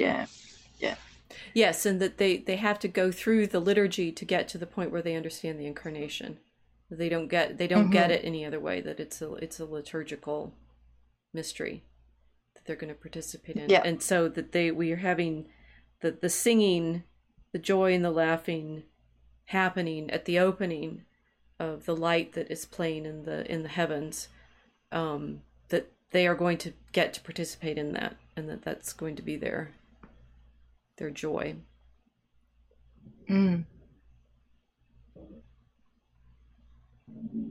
Okay, let's do another stanza. We have 15 more minutes. Okay. And I'm also recognizing those of you who were able, that Unauthorized has been having some difficulties tonight, and I think Vox had some difficulty. His meme stream seemed to have gotten interrupted. Luckily, we're recording this as well. So hopefully, I'm hoping everyone's still in. Yeah, there's some people watching in Telegram, but anyway, the stalwart. Fingers crossed. Yes, no, I'm still recording, so that's all right. Okay. Okay. He'd open heaven's curtain with his fist. He's talking about Ulfilas. He's like, he's going to rend heaven, right? He's going to figure out all of these mysteries. Proper goth. With his wide paw, he dragged the air to rend like foggy breath within his palm, a mist. Aurora's fume-like webs caught in his hands. No bear can cup the northern lights, he lisped. An albatross unto the ice descends. It's Abner, whose white wings had sailed the winds to seek the world beyond the polar blinds. So we actually got started in stanza 1, and the story moves along a little more now. Okay, so he's still there playing with the light, playing with the aurora, and having that sense that he can capture it in his hand, right? He's going to his paw. He's going to grab onto the reality of the light and capture it. And this sort of, I don't know whether you can't, it's light, you can't touch it, right? But it has this quality when you see it. I had friends who described having seen the aurora. I've not seen it myself, so we were going off of the videos. Have you seen it? Yes. No, I haven't been that far north before. Or the south. They get, that's the thing, that they find it, and that's what Abner's going to tell them. Here, yeah. No, here, you have to be in a particular place in Australia to catch it. But they have had very strong auroras that have been seen from Victoria, but usually you've got to go down to Tasmania, which is the island off the island, and then if you go really far south into Tasmania, you'll see it there. Yeah. This also played into what we were doing. It's something. It's like to be able to see it is.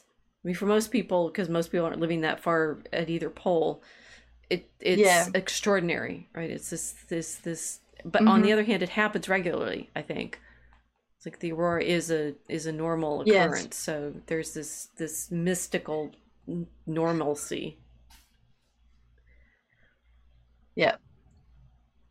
Yeah, something that seems miraculous that is actually happening every day, but most people can't see it because they're not at the poles. Yeah, so they're not in the position to actually experience that miraculous revelation of the Earth's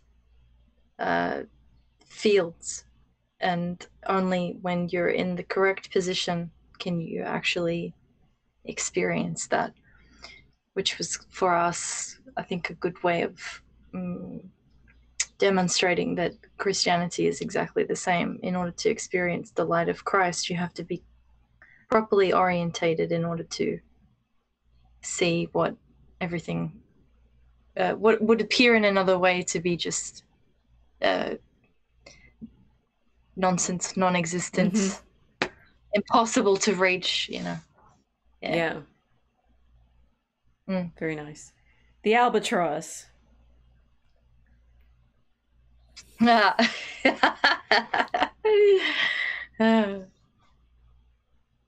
Should I talk about him? The albatross. So, our bird's a bit mad.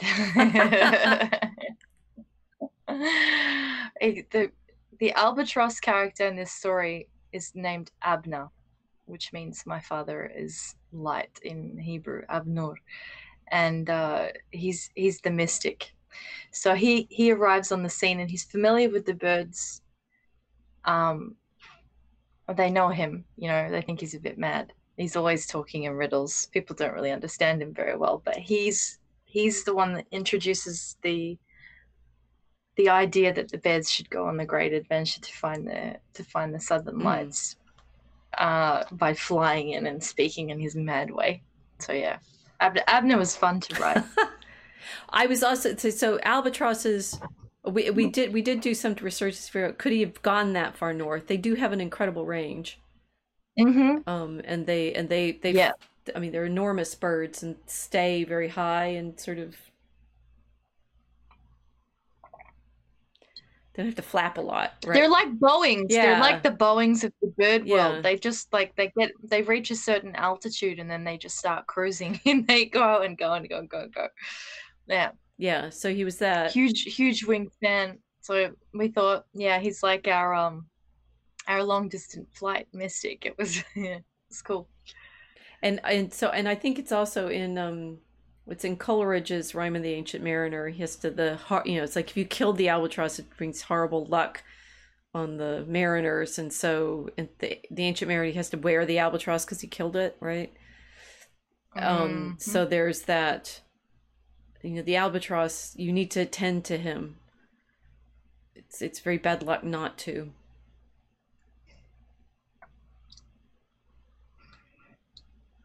Yeah, that kind of maritime superstition, but it's like a good omen to see particular creatures or a bad omen to see particular creatures. Right. So he's like their good omen. Yeah. Okay. I'm gonna go to the next. So that one, the book mainly has, well, there's enough pictures in it that everything important's illustrated that needs illustration, and I've tested the pictures regularly on small children, including toddlers, who are often very taken with. Well, when we originally published the book, it was hand-drawn bear, but we're reissuing it so that it's Colleen Coggins, because she's rebranding herself with a donkey rather than a bear. She's done some beautiful Christian stories about the donkeys, and she's a wonderful storyteller with just the pictures. She's done a number of books that are literally just pictures, right? Some of her early books had no words. So the poem is working with the pictures to make you have different layers of appreciation. This is not a book just for the 12-year-olds who like Auropods. It's also intermixed with, some physical comedy for the animals. Yes. Yeah, if you like slapstick, it's good. Yeah. But first we have to have Abner come and be all mystical, right? Okay, so here we go. Yeah. The bear. How else are you gonna get bears to move? Well, that's some of it. It's like Ulfie is just lying there going, "Woo, cool colors!" Right? He's not going anywhere. He's perfectly happy to be there. Saying nobody can catch this. I think that going back to the no bear can cup the northern lights. Right? It's like he's satisfied at that point that this is as good as it gets. Right? It's like lying there on the ice floe, looking up at the lights, and there is no deeper mystery. There it is. It's just the light play and the fumey, smoky color. But Abner tells him some other stuff. Yes. Okay. The bear's heart leapt to see his friend the bird, a traveler whom no land could anchor long. Through monsoon tropics he had sailed assured, while bears had learned to cast their nets along the polar North Sea in their childhood fjord. The albatross would always talk in song. In shoals of harmony his words were caught. He's odd, that bird, or so Ophelus thought.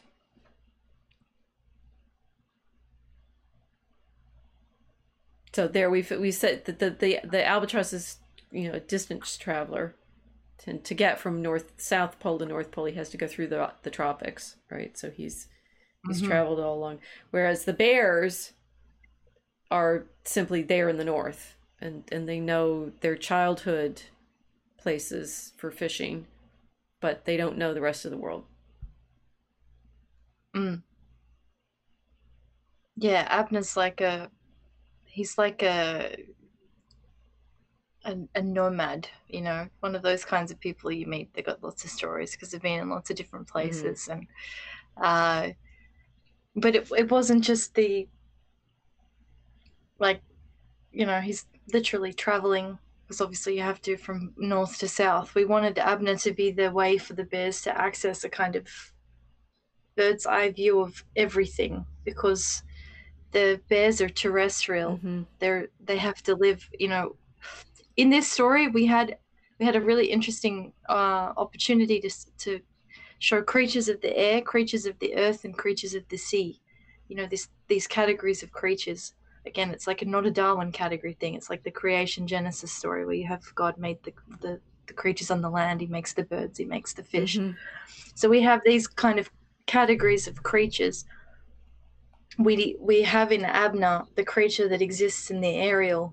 He's an airhead, but he's literally in the air. He's like sky high, and he's got his bird's eye view of everything, and he just looks odd. But of course, you would seem very odd if the only view of everything you get, or the majority of the view you're experiencing of creation, is up, looking down on everything else. So it's like the perspective is flipped with Abner. where the bears are grounded and they're in their terrestrial experience, and they've got the terrain. So Abner's been traveling all over the place, but also Abner's traveling all over the place with this this aerial vision of the whole world. So yeah, it's kind of like that, the real astronaut of the story. He sees everything from up high. Wait, these are things I hadn't even thought about. No, it is true that we have creatures of earth, air, and sea in all of it, which matters. And but what you're describing of Abner having that totally different perspective of the world. I mean, I was mainly thinking of him as messenger. Right? We have in our Mosaic Ark mythology the dove and our pigeon, right? And the pigeon carries messages from the ship and to the ship, and the bird. Therefore, the bird character needed to be the one that could carry those kinds of stories.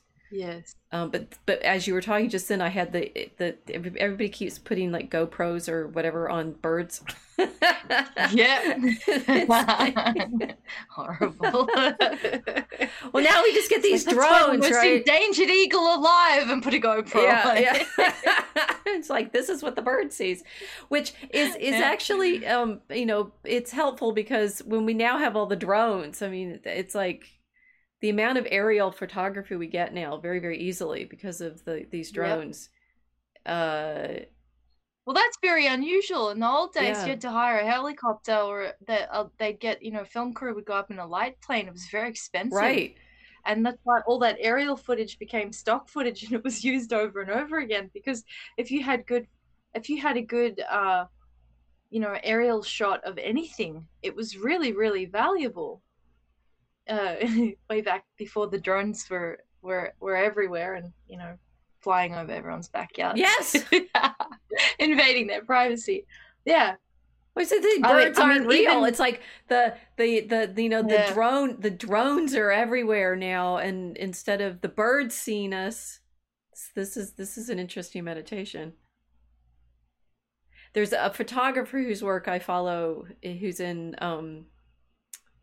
Krakow, which I think about every Sunday, because we have a painting at St. John Cantius of St. Mary's in Krakow.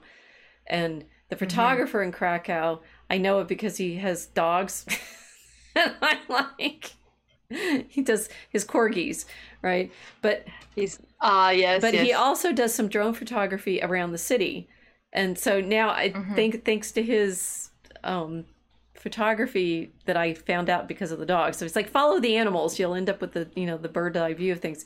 I've now seen more of Krakow because he keeps doing very nice drone videos of his city. And this plaza where in the altarpiece, which you all see at the beginning of the Mosaic Ark, right, when the pan up goes up the altarpiece to the resurrection scene, that's the image I'm talking about. In that you just see that one building, the St. Mary, and St. John Cantius is in the front mending the pot for the girl. Now I realize there's a plaza around that, and there's some other buildings, and there's not very many there's not very many other tall buildings in Krakow. It's just that one, the church. And it's because you got this Abner view, but it's a drone Abner. I was thinking how interesting cities would look like to the birds that are living in them. They're in a completely different traffic. It's like, it's aerial traffic. It's just a totally different experience. It's like when you're on a plane and you're traveling somewhere and you look out the window. I mean, human beings never had that view until how many years ago? Really, it's quite... We underestimate exactly how strange it is to be able to take a commercial flight and have that view. It's weird. So, yeah, I thought if Abner's traveling everywhere, then he's, as you're reading it, north to south and back to north again and going over the equator, and he's in a completely different world. Yeah. Which is, I mean, it's fitting beautifully with this problem of the aurora is ordinary, but we don't see it.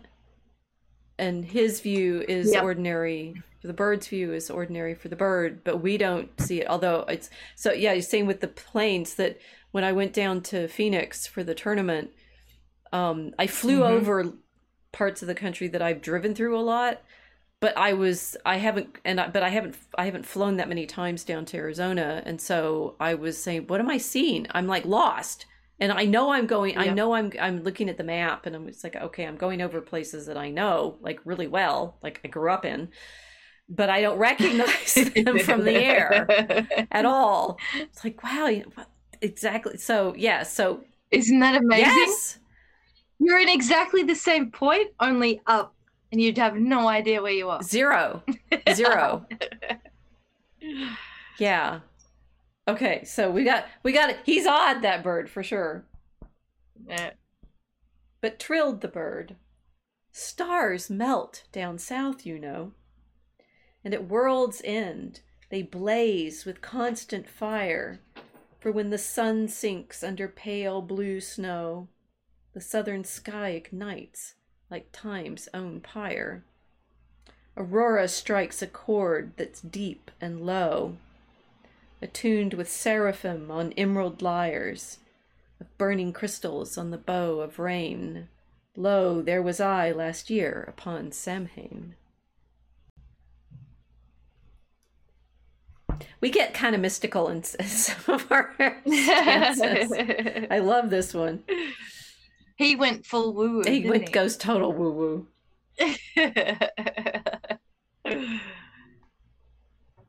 Should we explain this one? Wait, could you say the first line again? Yeah, that's it. But trilled the bird, so he's singing. Stars melt down south, you know.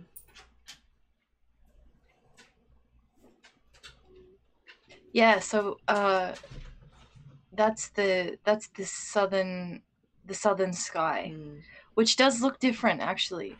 So I mean, I've been very blessed to have an Abner's eye view of the world, because I've seen north and south and the equator and everything in between, and the northern hemisphere sky looks completely different to Australia.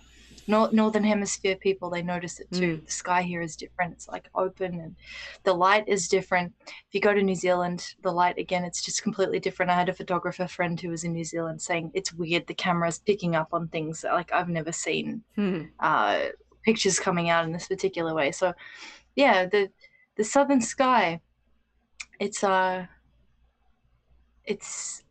kind of thinking about that, the stars burning. But what's the rest of the stanza? And at world's end, they blaze with constant fire. Yeah. That's at world's end. So that's the end of the map. The end of the Mappa Mundi. What happens when you've left the furthest point of the human world and you're at the edge?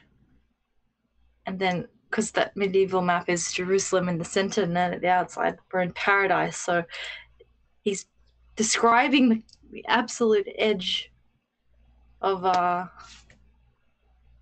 the world and the stars blazing. I don't know, it got very woo-woo.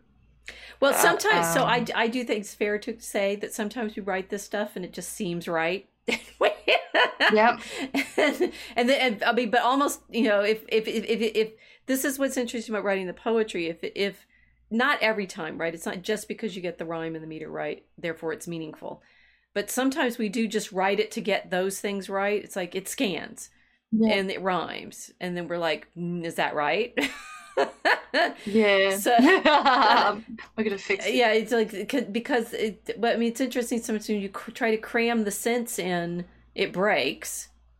And so if we go with the music of the sounds and the beat, it comes out right, even though we may not always completely know what it means at the start. But so I'm thinking, it's like, I don't know if we meant this, but the blazing with constant fire, I'm also thinking now we've described the crystalline sky, which is like the fixed stars of the Ptolemaic firmament, and they're just all, I mean, you know, we think about it, it's like they're always there, you don't see them because the sun's overwhelming them in the daytime. But the idea of the fixed stars is, yes, they actually are blazing constantly. And so when the sun sinks under the pale blue snow, so when it's night, this blazing reality of the light is visible. It's like throughout this opening, we're playing with this. It's always there, but you don't always attend to it.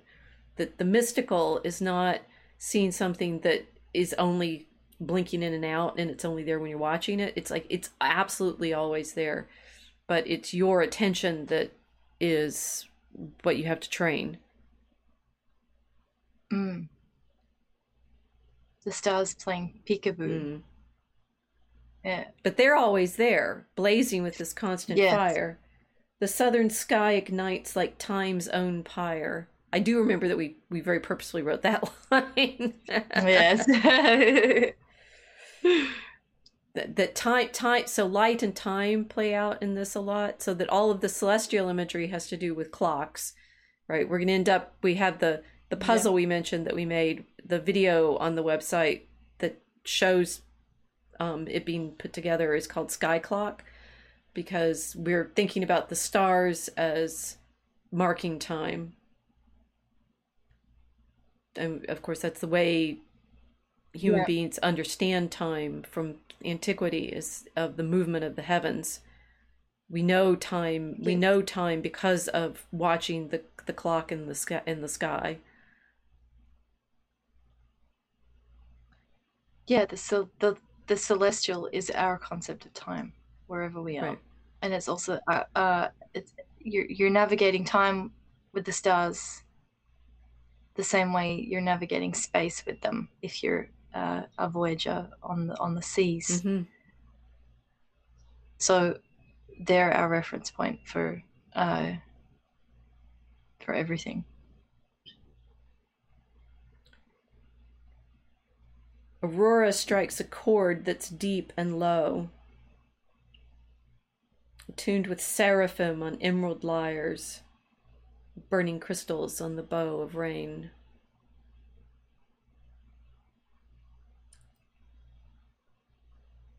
Singing rainbows. There's a rainbow. Yeah, so the rainbow imagery is quite powerful in all of this. So aurora is, in fact, the aurora borealis. The aurora borealis of the north and the aurora australis of the south. That light, the aurora, is the light display, or dawn. And I mean, for me, it's impossible for me to write any of these creatures without remembering how in the medieval descriptions of the symbolism, it's always Mary at some point. So the aurora is for me a phrase from the Song of Songs where Aurora Consurgens, she's the rising dawn. It's reference to the bride of Christ, the bride of the bridegroom in the poem, but also that Mary is described as that rising dawn. So and then aurora in the ancient epics will be often the character, like if you read it, the Iliad, or is it in the Aeneid? I can't remember. The rosy fingered dawn, right, is always one of the so you've got that light, and it's saying it's aurora is there at the level of the mythical, to say there's this light display. The chord, I mean, like saying that there's the seraphim are the angels that sing, and the chord that's there, playing on their emerald lyres, playing on that light display again, that's all this green, that is music. And I don't think we knew this when we were writing it, but it does make music. We didn't know that. It makes like something that sounds like whale song, which is also topical for the poem. Yeah, which we didn't know at all. Which we didn't know at all. No idea. Yeah. No idea. Yeah. This happened a lot as we were writing it. It's like sometimes we'd be looking at, phenomena and saying, okay, that's part of our mystery, we put that in, and then later on find out that indeed it was more of it than we appreciated. So there's time comes into it, the heavenly display, the song, and then the crystals on the rainbow, right? So that all of this light display in the heavens. And here Abner has been there and he's seen it. And I was there last on Samhain, which is playing off of, again, the mythical that's playing out here. Samhain properly is All Hallows Eve. It's the eve before the Feast of All Saints. So, and the saints... Halloween. Yes, it's Halloween in the Celtic naming of it. But he's there at the beginning of the end of the liturgical year. He's there at the time when the veil between the worlds is thin, and having that kind of experience too, which is like very appropriate for Abner because he's moving between poles, so obviously he's going to be down there between worlds at some point. Yeah. So I think I kind of want to just stop because we've done our time, but on the other hand, want to tease them a little bit to read this next one, just to give a taste of a character of what goes on. I knew it, cried the bear. The earth is flat, which isn't necessarily a sequitur from what Ulfi just said. It's like the bear is assuming that he knows everything. Based on this mystical description that the albatross just gave him, which it's like, what? I wish I had an airship to take wing, which fits with our meditation on the drones and everything. Right? It's like, how would a terrestrial creature get there? Right? I'd fly up to the moon for real. Don't laugh. To where the lights of time begin to sing. Which, to be fair, is what Abner's just described. But Ulfi's, immediate response is wanting to get into it somehow. It's like, but needing what a ship, or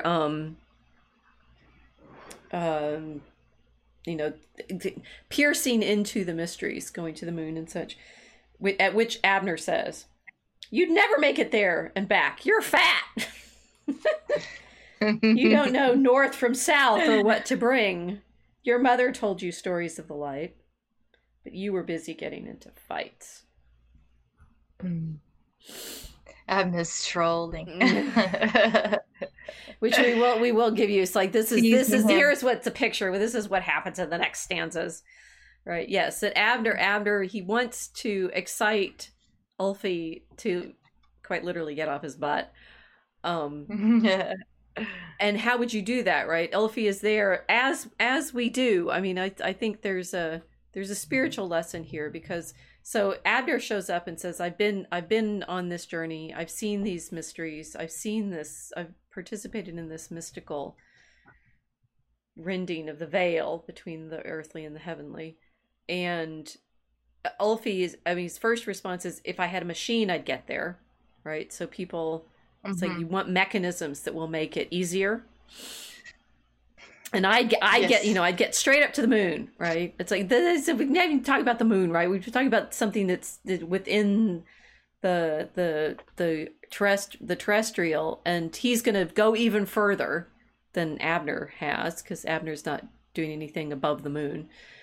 And Abner quite rightly says, you'd never make it. You haven't done anything. You're just lying there.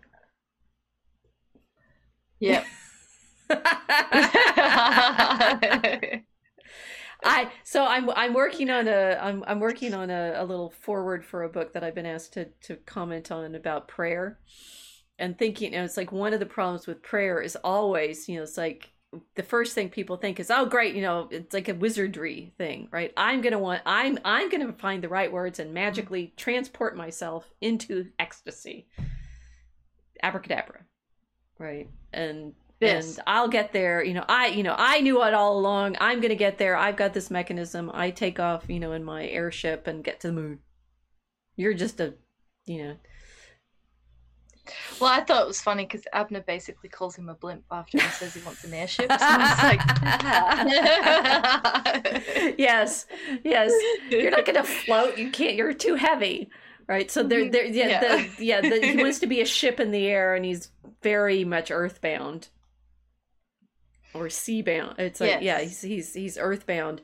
And that being then, I mean, we obviously, we want Ulfi to succeed in this quest, because otherwise there's no story. But there is that, I think, I think it's accurate to say that, you know, often you show people these mysteries, or, you know, they're described in the scriptures of the angels singing in heaven in Revelation, or, you know, in the visions that Isaiah describes of the seraphim around the throne. And our immediate response is, how do, you know, can I buy it? Can I make some mechanism for getting this? It's acquisitional mentality.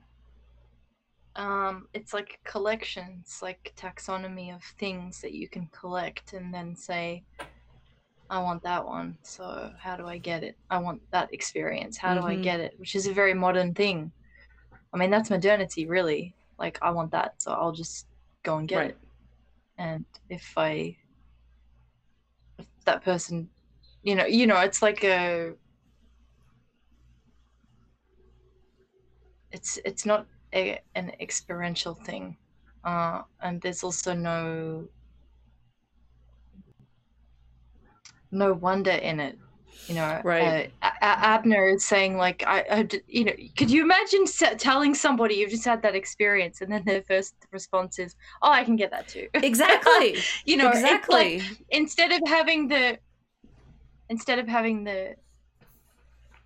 awe, like, wow, that sounds amazing, what is going on down there, tell me more about this sky in the south, tell me more about this, is, oh, I can do that too. You know, it's this, it's competition. Like, again, we go back to that Darwinism thing, but it's the instant thing of, like, I have to compete with this. I want to get it too. That person has something, back into that thing.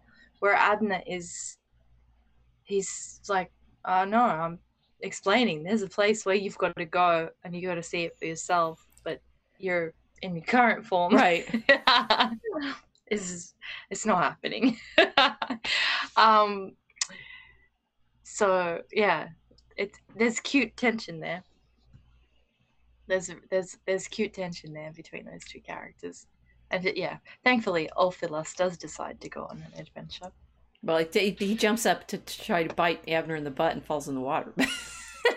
Yes. That happens in the next stanzas, and I'm tired now. No, it's like, this was great, right? I don't think we haven't talked. We wrote this in 2021. All right, so 2 years ago, and it's actually, I mean, this is really good. I think we've been away from it long enough to find things in it that we didn't realize that we put there, or to forgotten things that we did purposely put in there. But I think there's also what we had to learn in writing, and this is I think one of the things that we probably want to unpack in the how do you teach people to pay attention at this level? Obviously, it's my job at the university, but even in our university teaching, everybody complains we don't go slow enough. I mean, it's like I assign, I mean, it's like a historian, I assign hundreds of pages to get the students to read. And sometimes I do just want to say, let's just read this paragraph and see what we find in it. I did a poetry reading with Zach Logg and his friend Nate on Sunday, which on Chesterton's The Donkey, which you guys can see on Zach Logg's YouTube. And Zach Logg memorizes poems and performs them for his videos, but he also does these conversations where you just one poem and read it and talk about it and really unpack it. Say this kind of appreciation of word and craft and story. My sense is that's what people are really longing for and missing. I'd say, you know, we enjoy it when we do it with movies, right? I'm going to really unpack the story and go through all the imagery and characters and things like that. We could do that with other, you know, our other literature, but we just don't right now, and we can. And we can learn to read again. Oh, yeah. We can learn to read again with this like love for the vocabulary and the craft that it takes to tell a story well. And I do think I'm not completely despairing of modernity, right? I do think storytelling is happening at that level in other media. I think sometimes it's happening in the movies for sure. Puss in Boots: The Last Wish is very good. I'd like to talk about that one. But just to be able to slow down and really enjoy in the proper, like, deep sense of enjoy the way our art works is something we miss a lot in education right now. We're missing it from everything. I think back in the 19th century, people had it partly because they were learning Latin and Greek, and you had to do it slow because you couldn't read it. So the complaint that the reviewer for Geeks Under Grace made is that, you know, it's the hard words that you have to look up, and it slows people down. I have done a little reading to understand now, like, oh, it's this horrible thing. You'll make kids feel like they're inadequate if they can't read every word and they don't already know all the words. It's like, then how do you learn anything? How do you ever find knowledge if you're only bound by, in your flat earth boundedness, the world you already know? There'll be never any mystery that you've encountered. But that it did just occur to me that I did do Latin in high school, and, you know, to read Aeneid, to read Virgil, our teacher was very good. He made us sit down with each line and unpack, you know, you'd have to unpack it grammatically and unpack with the figures of imagery that Virgil was doing with his language and metaphors and things like that. And it was slow going, but when you read slowly like that, you really remember it. It gets into you and you can live with it for the rest of your life. And two, it opens out at all of these levels that you're never going to get if you are just speeding it. Well, it's gaming with language instead of using language as a status tool, status symbol. Because the only reason why a kid would read like that and say, "Oh, it's too hard for me, it makes me feel stupid," is if you're teaching kids that they should be ashamed to not know, instead of, like, the whole process of reading is a game. It's you know, if you're reading to your children, if you're reading to young people, and you're playing as you're reading, you show them that it's a game to explore and experience the language, instead of being embarrassed because they don't know how to say something or they don't understand a particular word or whatever. If you're the kind of person that likes to read, that likes to learn foreign languages, you have this experience over and over again, because you get reset into being a baby every time you go into a new language. And then people are laughing at you all the time, you know, "Oh, you sound so cute. Oh, what did you say?" You know, you say the wrong word, it means a completely different thing. It's all very embarrassing. But yeah, I don't know why wouldn't you want that that joy of finding something new as you're in a story. It seems to me like it's just the fear of looking stupid is stopping everyone from having fun. Like, why? Well, precisely because, and I think that in the Secret Life of Words book, he mentioned someplace about when status becomes this word that, like, it is in the 19th century. That, and we talked about this last week with the What Women Want. Like my saying, I want men with skills.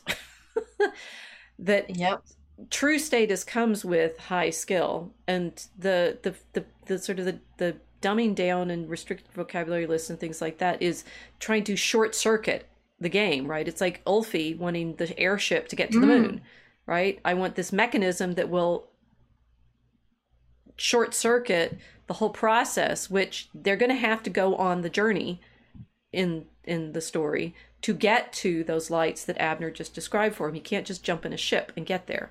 He can't just get on the plane and you know, not take the journey and they go on a boat, right? So, not take the journey through the water, which in the creation story, which we started with, it's like the firmament is the division between the waters of the heavens and the waters of the oceans. So if you want to get to the firmament, you have to go in the actual water. Yep. And that in the 19th century with the empire that we were talking about, they're training all of those, Brits in the public schools in classics, and that they go off and become the officers of the empire, having read their Homer and Virgil. I mean, it is interesting. It trains character to have to work through language this slowly. Your soul is trained by having to work through these verses. And then the bear bites the bird on the butt.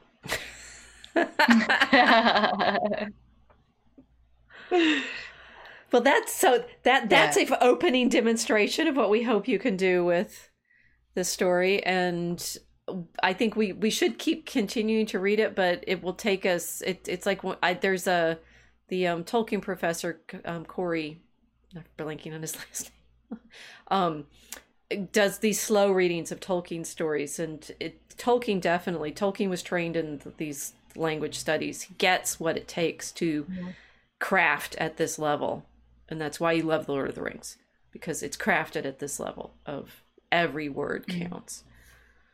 And you can do this close reading with it. And I think maybe you only get that with authors who've truly been trained in unpacking language out of this level of precision. Maybe we should read more James Joyce. That'll probably work too. Okay, well, there's nobody to say goodbye to. Oh no, there's a few viewers in the Telegram, and everybody on unauthorized. We thank you for your support, and hopefully next time you may watch this live as we carry on in our journey on the Mosaic Ark with the bears.